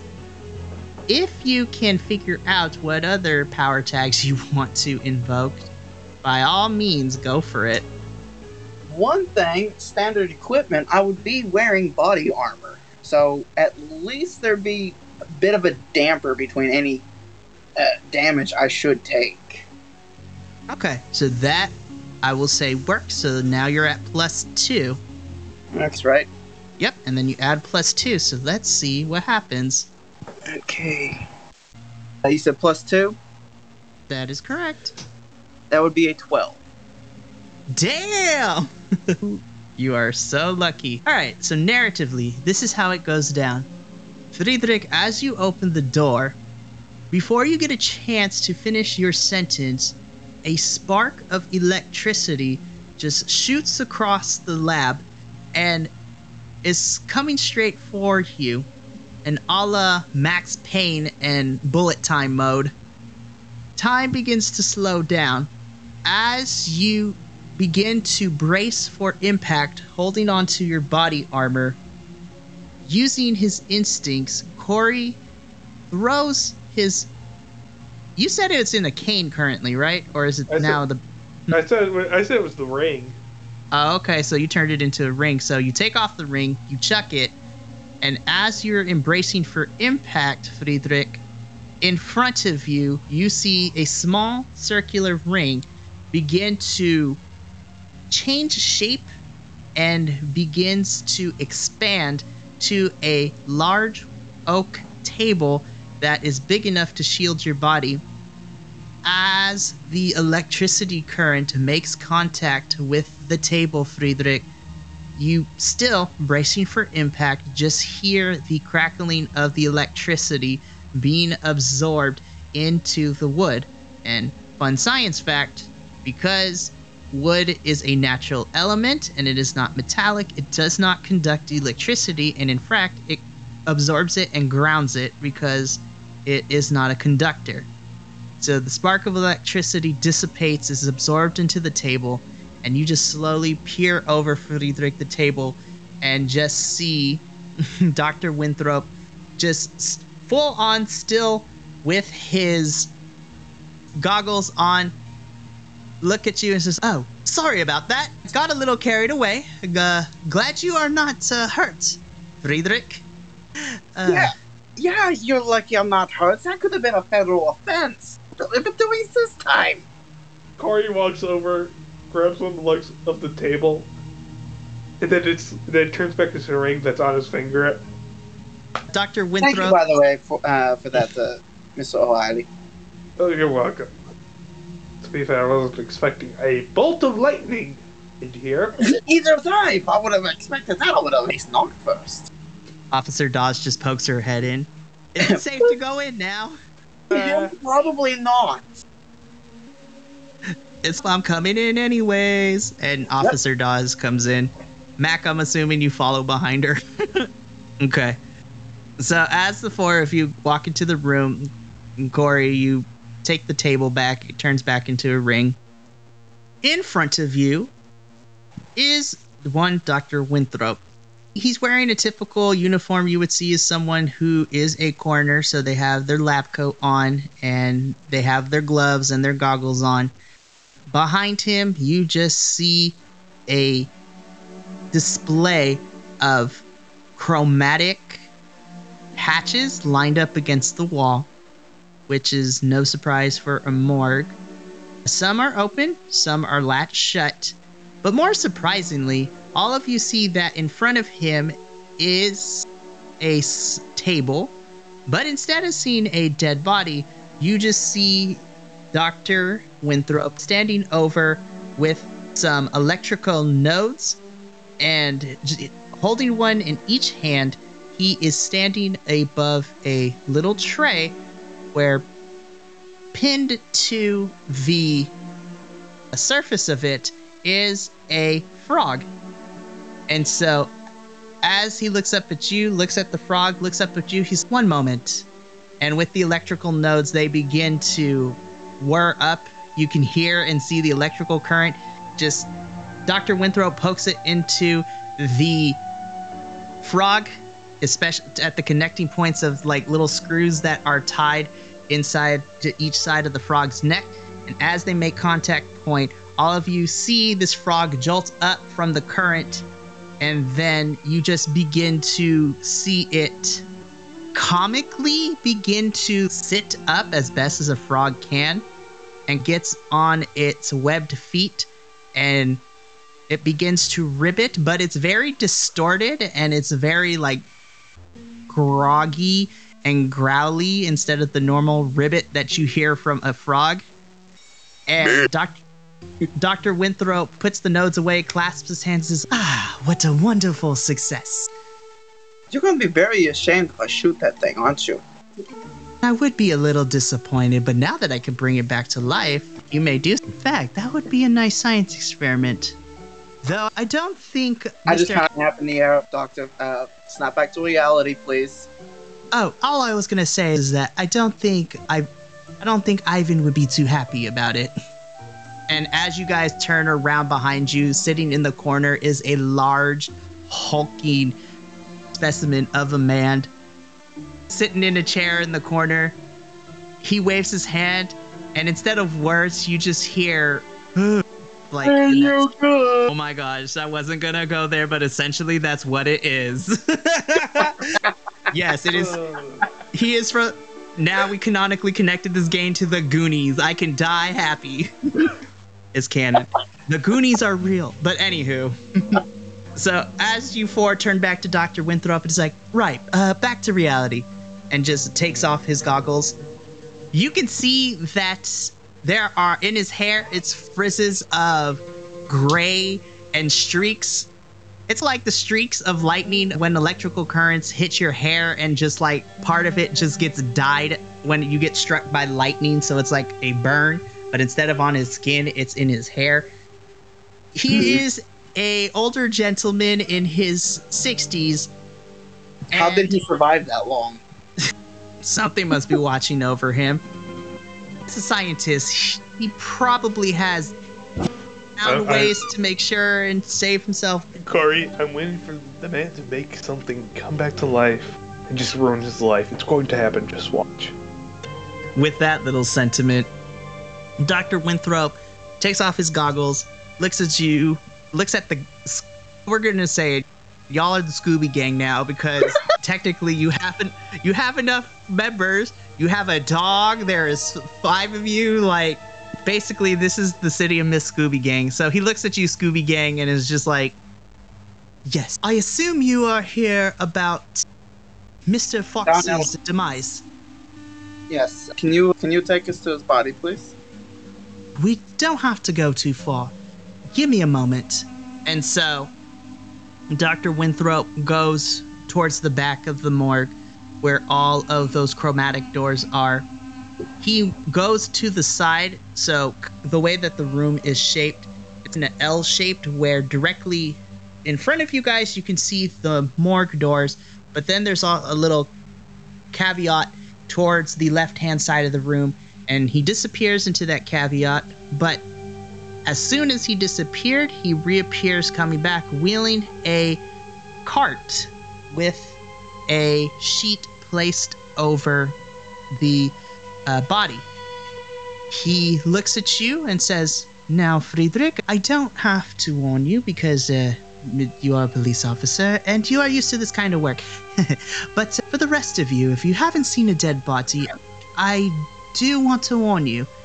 It may not be for the faint of heart. If you're squeamish and you don't like dead things, I suggest you get off the ride right now and go wait upstairs with Wendy. I think she baked some cookies today. What would I do without her?" Oh, I'll be fine. At the school I used to go to a long time ago, I used to run track. Every time I'd run it, I would see a dead deer just at the side of the school and no one touched it or took it away. Can we go back to the fact that you said there's someone had cookies? Yes. Okay, I'm All calling he it. heard was good. That is the episode title. Someone say cookies. Hold up, let me type this down. Sidebar. I have absolutely no problem staying down here with you guys, but if there's cookies involved, are the cookies going to be there after we're done with what we're doing? I'll make you a batch. I'm taking you up on that, Mr. O'Reilly. I'm taking you up on that. I mean, if I know anything about Bendy, she has a stockpile of cookies waiting. So even if the tray that was apparently up there, even if it's empty, I'm sure by the time we get up there, there's going to be another tray. I love it. So, episode title, Is There Cookies? Yes. No, Are There Cookies? Yes. Are there cookies? Oh my goodness, I love it. Alright, so back into serious time. So, after confirming with Dr. Winthrop that the three of you are ready to see the body, Dr. Winthrop puts on his surgical kind of coroner's mask. So it's not the typical kind of like linen cloth ones that you see. His mask is more of a face shield type of getup, as more modern coroners tend to be using nowadays. Yes, I know that for a fact because I went to a morgue when I was in high school because I wanted to be a coroner. Fun fact. And I got to explore the morgue for a little bit, so it was interesting. And I can confirm this. Fun fact, my uncle actually works at a coroner's office as well. The morgue, but anyways. But as he's getting all of his getup on, I'm standard procedure. I'm getting my gloves and my mask, and I'm throwing one of those lab coats on as well. Okay. Cory puts on his own type of mask as well. He's like, all right, I'm good. So, Mac, Dr. Winthrop hands you a coat, and as you're trying to put it on, it starts to Big get man and a little coat. It starts to get a little hot in the coat because your fur is starting to like be suppressed underneath this extra layer of clothing. But nonetheless, it's weird. Like it's cold in this morgue, but you're sweating profusely. That's such is life. That's the way it's going to be, I guess. Yes, it is. I figured he'd be waiting at the door. It's like, come on, hurry up! I want cookies. I do want cookies. Let's get this party started so I get my cookies. All right. Oh man. So, All right. anyways, Okay. So, Dr. Winthrop just solemnly nods at you guys, and then Officer Dawes is also in the room with you. He slowly begins to pull the cover off, and underneath it, just like matching in the picture of the file, both the digital and physical one that you guys looked over and received, lying on the slab is a one Darnell fox. As you take in the sight of the body, what doesn't catch you off guard is the fact that it's a dead body. But for all of you, there is a sense of dread and a sense of melancholy as with life, it brings a joyous and a positive energy, but always it comes to an end like a candle being blown out by the wind. It's a different story when you see someone's light and their fire is just snuffed out and just remains a husk of who they used to be. So as you guys take this in, the atmosphere changes into that melancholy kind of state of mind, Officer Dawes just gets closer to the slab, and underneath her breath, she says something in her language from India, and then just puts her hands together and solemnly bows. May there be work for you in the afterlife, my friend. So Dr. Winthrop looks at you 4 actually, and he states, so as you could surmise from your report and from the call that I got from the chief, this is Darnell Fox. He is he was a 26-year-old male, and he was found outside of the Washboard, which is another club around the more seedier parts of Payne Town. He was found early in this morning, and from initial reports and my tests, the cause of death for now is unexplained heart failure, but I need to run additional tests to see if I can pinpoint the exact cause of death. No stab wounds, no beaten up, nothing? No, it's no external wounds. The only thing that I found once I cut him up was his heart. Perplexed me is the best way to put it. And do you please explain? Dr. Winthrop just certainly.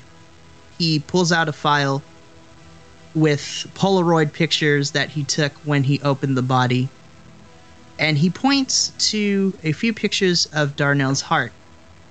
Now, his heart is what you would typically find, and for someone so young, he had a pretty good heart. All the muscles were working properly. It still hasn't shown any signs of wear and tear as most organs do when you get older. This is a typical heart of a young man in his 20s. But as Dr. Winthrop kind of points in the Polaroids, there is something that perplexes me about this. And he points to the photo. And as you guys look at the photo, that around his heart, the perplexing spot, it throws you for a loop. Because the spot that Dr. Winthrop mentions is that there seems to be a kind of black imprint around Darnell's heart. And as you take a closer look at the photo, that imprint looks eerily like the shape of a hand kind of just around it. I've seen a lot of the bodies in here, but I've never seen that. Yeah. You've seen a lot of human problems. But this is somewhat my area of expertise, and even I don't know what's going on. Did he just get Temple of Doomed? No, then he wouldn't Kali, Ma. The whole, yeah. If so, he wouldn't have a heart if it was Temple of Doom. Of course, you're going to get tactical about it. So, yeah, fine. Not Temple of Doom. The Temple of Doom, it's better to be... Hey, put it this way.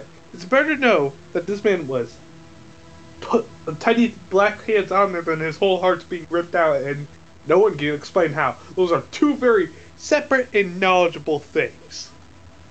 That's like saying getting stabbed is different than someone beating you up with a bat. Sorry? Just a...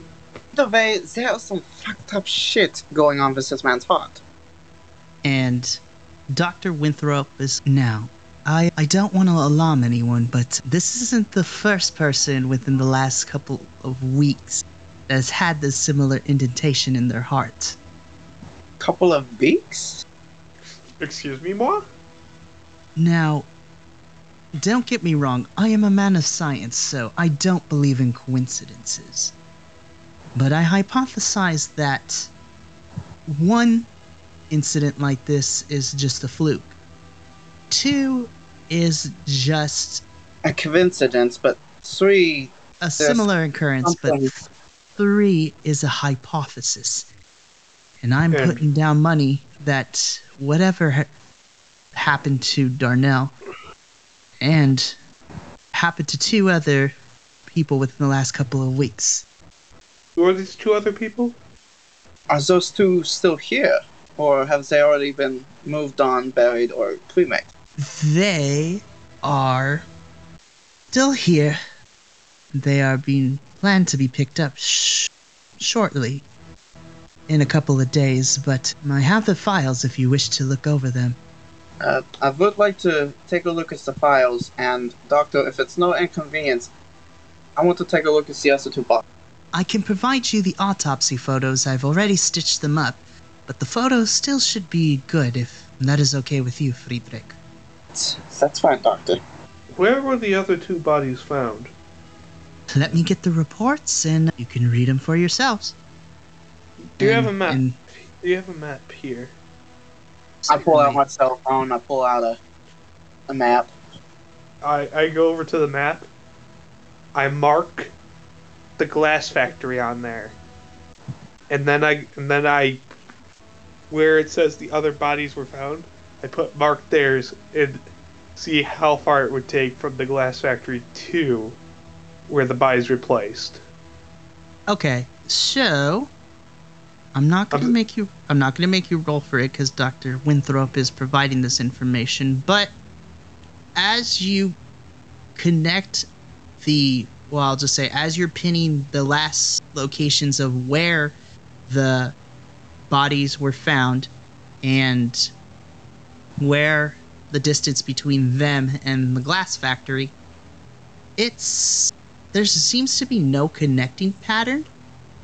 Each of the victims came from different walks of life, and based on the reports that you're reading simultaneously along with pinning on the map, there doesn't seem to be a clear-cut connection between the 3. I'm gonna keep all those points connected to the glass factory, but I'm gonna connect each victim together as well. I'm seeing if basically that is the center point, the glass factory with all the bodies connected. Okay, so as you do that, again, the distance between and all that jazz between the last locations of where the bodies were found in the glass factory, some are closer by, some are far away, but once again, there doesn't seem to be a pattern to it. Is the glass factory in the middle, though, of all the bodies? Or is it not? It is not. So far, it looks like my lead might not be true, but it still could prove useful if we look into it in the future. Are the victims all male? No, they are not. Okay.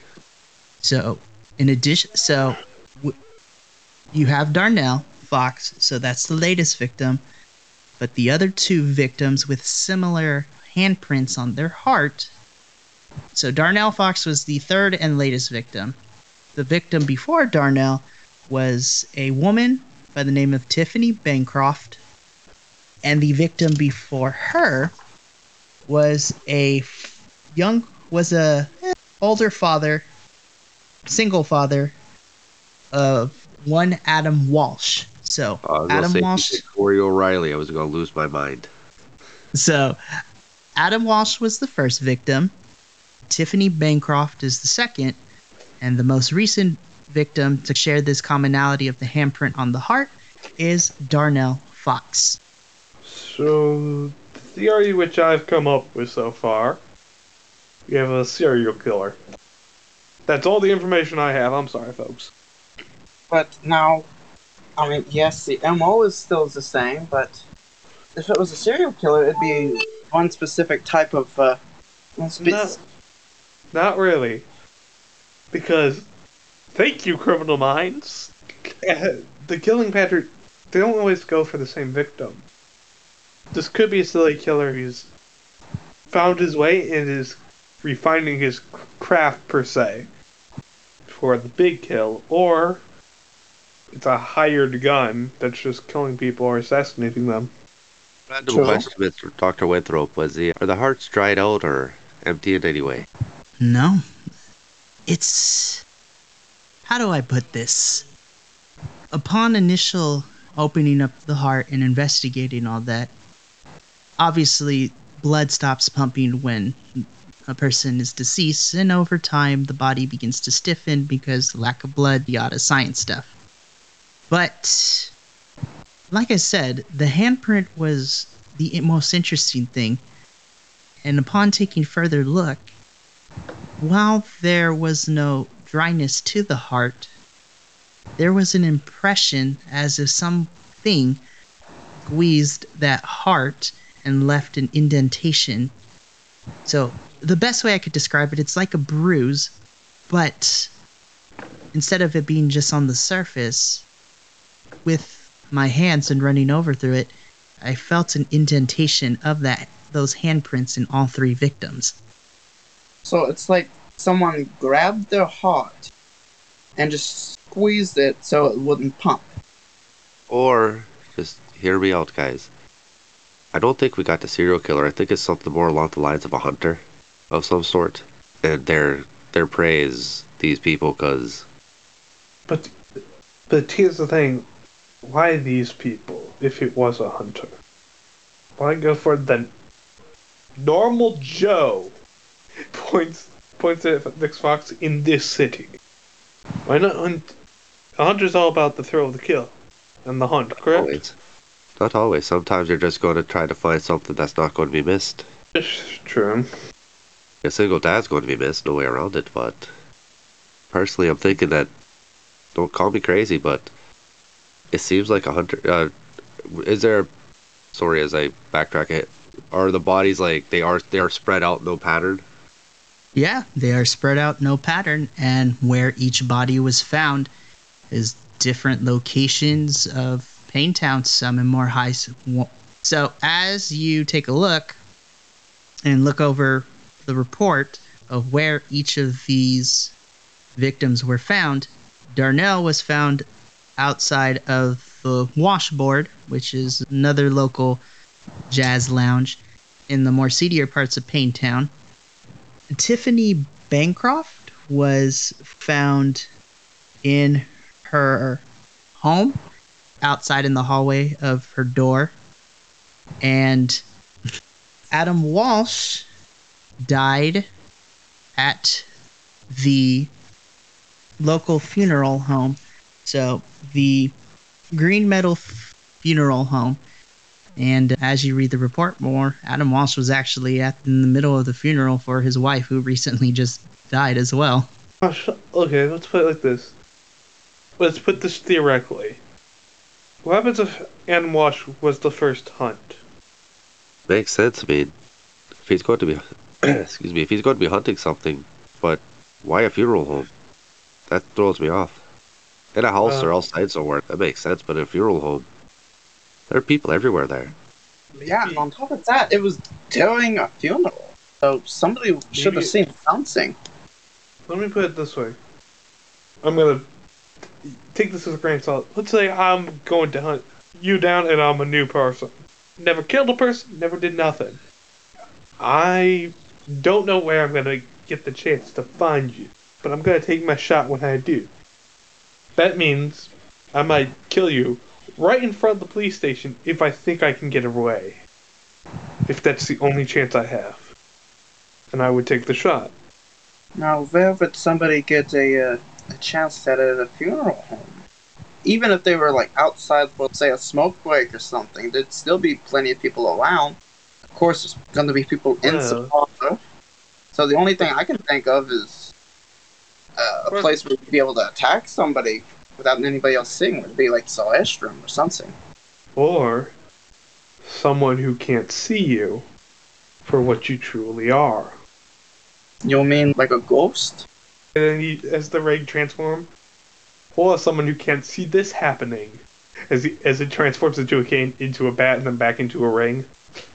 I see what you're saying. If someone can't see that happening, how are they supposed to know what they're seeing happening to them? And as he's saying this, I look over at Officer Das. Fredrich, what's on your mind? Do you think we should go and investigate these places that these people were found? Maybe there's something that we can find, or I would recommend searching the first one, because the criminal sometimes returns to the crime scene. correct? Yes. And I don't know why, but I got this feeling as he said at the map at the glass factory. This place, it's important somehow to all of this. Like maybe it could be like some sort of hideout or something, Possibly. or a meeting place or something. Yeah, it could be. It's just from all my criminal years, with the normal stuff happening here and there, like there's a turf war with two restaurants. It's like those normal small time things. Not unlike what I used to do, but that was the only place that seemed slightly interesting. I would recommend splitting the party, but it is a little bit dumb. So, random question too. How far apart were each of the bodies found? Like, time-wise? So, Darnell was found just about 8 hours ago. He was found in the morning that you're currently in. Mrs. Bancroft was found about 2 weeks ago, and Adam Walsh was about a month ago. So, there's like a 2-week span between the two of them? Like, hearing that or thinking about that, Max, call me crazy, but if 3 is a hypothesis, we're going to find out what the 4th one is in about 2 weeks, because I have a funny feeling it's going to be doing it again. That's what I was thinking. It's the same thing. Alright, great minds. What happens every 2 weeks then? And I would like to use one of our team tags. European knowledge. okay, how are you going to use it in this sense? I'm going to do this for creatures or beings that like some. I'm gonna do this for helping search up what this could be for European knowledge. I'm going to ask. Dang it! I'm forgetting her name. I really gotta stay up on my daughter's names. So your one that is awakened, correct? Yes. Okay, so your awakened daughter is Eowyn, so... Yeah, I'm gonna text Eowyn to see if she knows anything for the arcane knowledge. Okay. But then, because of my criminal background, I'm gonna do Wave the Trade to see if there's been any hits out for these people. And try to connect these dots together. Okay. That is a very interesting. So, Wave the Trade definitely works. European knowledge actually would work in this situation. And then texting your daughter would also work. So, I will allow it, +3. And That's also, 10. That's a 10! Nice. Very, very nice. So, with the 10, that is a strong success. So, let's resolve these in order. We will start with your daughter. You text Eowyn about the arcane knowledge, and after a couple minutes, she texts back to you, and she, instead of texting it out, she sends you an image, and she sends you a picture of a drawing that she just sketched out right now. And you see a ghostly visage kind of standing behind a humanoid silhouette. Though the silhouette is darkened and it has no recognizable features, so you can't tell if it is male or female. It's just like a silhouette. And standing behind that silhouette is a ghostly figure shrouded in dark cloth. Essentially, if you Harry Potter fans out there, it looks like a Dementor. Is essentially what it looks like. Oh no! And Not as you take in this image, Cory, you recognize this kind of ghostly figure. While there are many ghost tales that span across all European cultures, There's a certain type of ghosts that some cultures call it the Grim Reaper. Some cultures call it Deathbringer. But essentially, this is a ghost of death. And you will need to do more research and investigation. But you know that this ghost of death is similar to what most cultures call these as banshees. I'm out. I'm out. I'm not Goodbye. That's the end of the session here, ladies and gentlemen. I'm sorry. I'm not hearing the call of the banshee. You guys got this. Good luck. I've got 2 dogs to take care of. I'm not dying yet. Okay. Oh crap! That would basically just leave me because At this point, Officer Dawes grabs you, Cory, and it's like, you're not going anywhere. You're asking me to fight a literal embodiment of death. Yes, I would do it. In my younger days. I will not lie about this. But this is very dangerous. And I do have a family. am I hearing If worse comes the to one worse. and only Coy O'Reilly backing down from a challenge? Why, mercy me, I never thought I would seize the day. I'm not backing down from a challenge. I'm Oh, it backing sounds down like you're from backing down from a challenge. Don't mean to be, splitting hairs here with my fellow person of the Irish descent, but it honestly sounds like you're backing down from a challenge, because, let's face it, it's only a fucking banshee. So, There's worse things out there. so have you fought banshees personally? Have you met many banshees personally? You haven't met me ex-wife, have you? Yes, I have. Thank you. So when'd you meet her? She tried to kill me. About a Fair year enough. ago. Fair enough. Fair enough. I can see it. I can see it. So, as you guys are having this conversation, still at the bottom of the morgue, trying to figure out what your next actions are, talking about Mac's ex-wife and how he almost killed Cory and all this goodness, Officer Dawes trying to gain a little bit of sanity and peace in this situation. The camera goes back up the stairs, passes by Wendy and Officer Quinn as he's enjoying Are the there cookies. Yes, there are cookies and there's enough for everybody.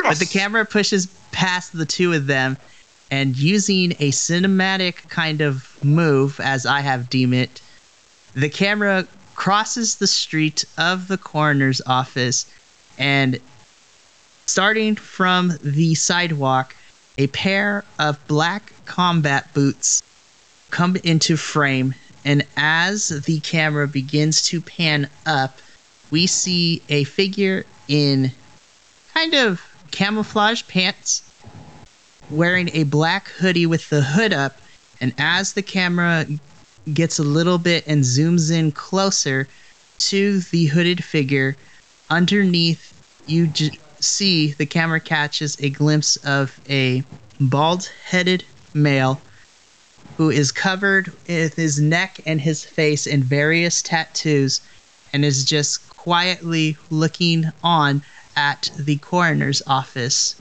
This Fredrich is a banshee, isn't he? And with that, my riffs is where we're going to conclude tonight's episode of Knights of Payne Town. Now it's time for the best part about this game. Okay, so we're gonna go in order. So we're gonna start with you, Wes. So what were some of your highlights of this episode? The highlights for me were the driving of Daz. That was a definite highlight. The Probably the Dr. Frankenstein feel. I like that a lot. I like how we ended up with the table as a shield. And I like how we just rolled with it. There's no... I like the fact we just rolled. We just went with the punches and tried to figure shit out. I really like that part. So that's my 2 cents. And cookies. I love it. Okay, Echo, what were some of your highlights? I hate to say this was one of my highlights, but one of them was the whole scene with Fredrich, where the mic just couldn't work. It was the best part because it was like that comedic thing.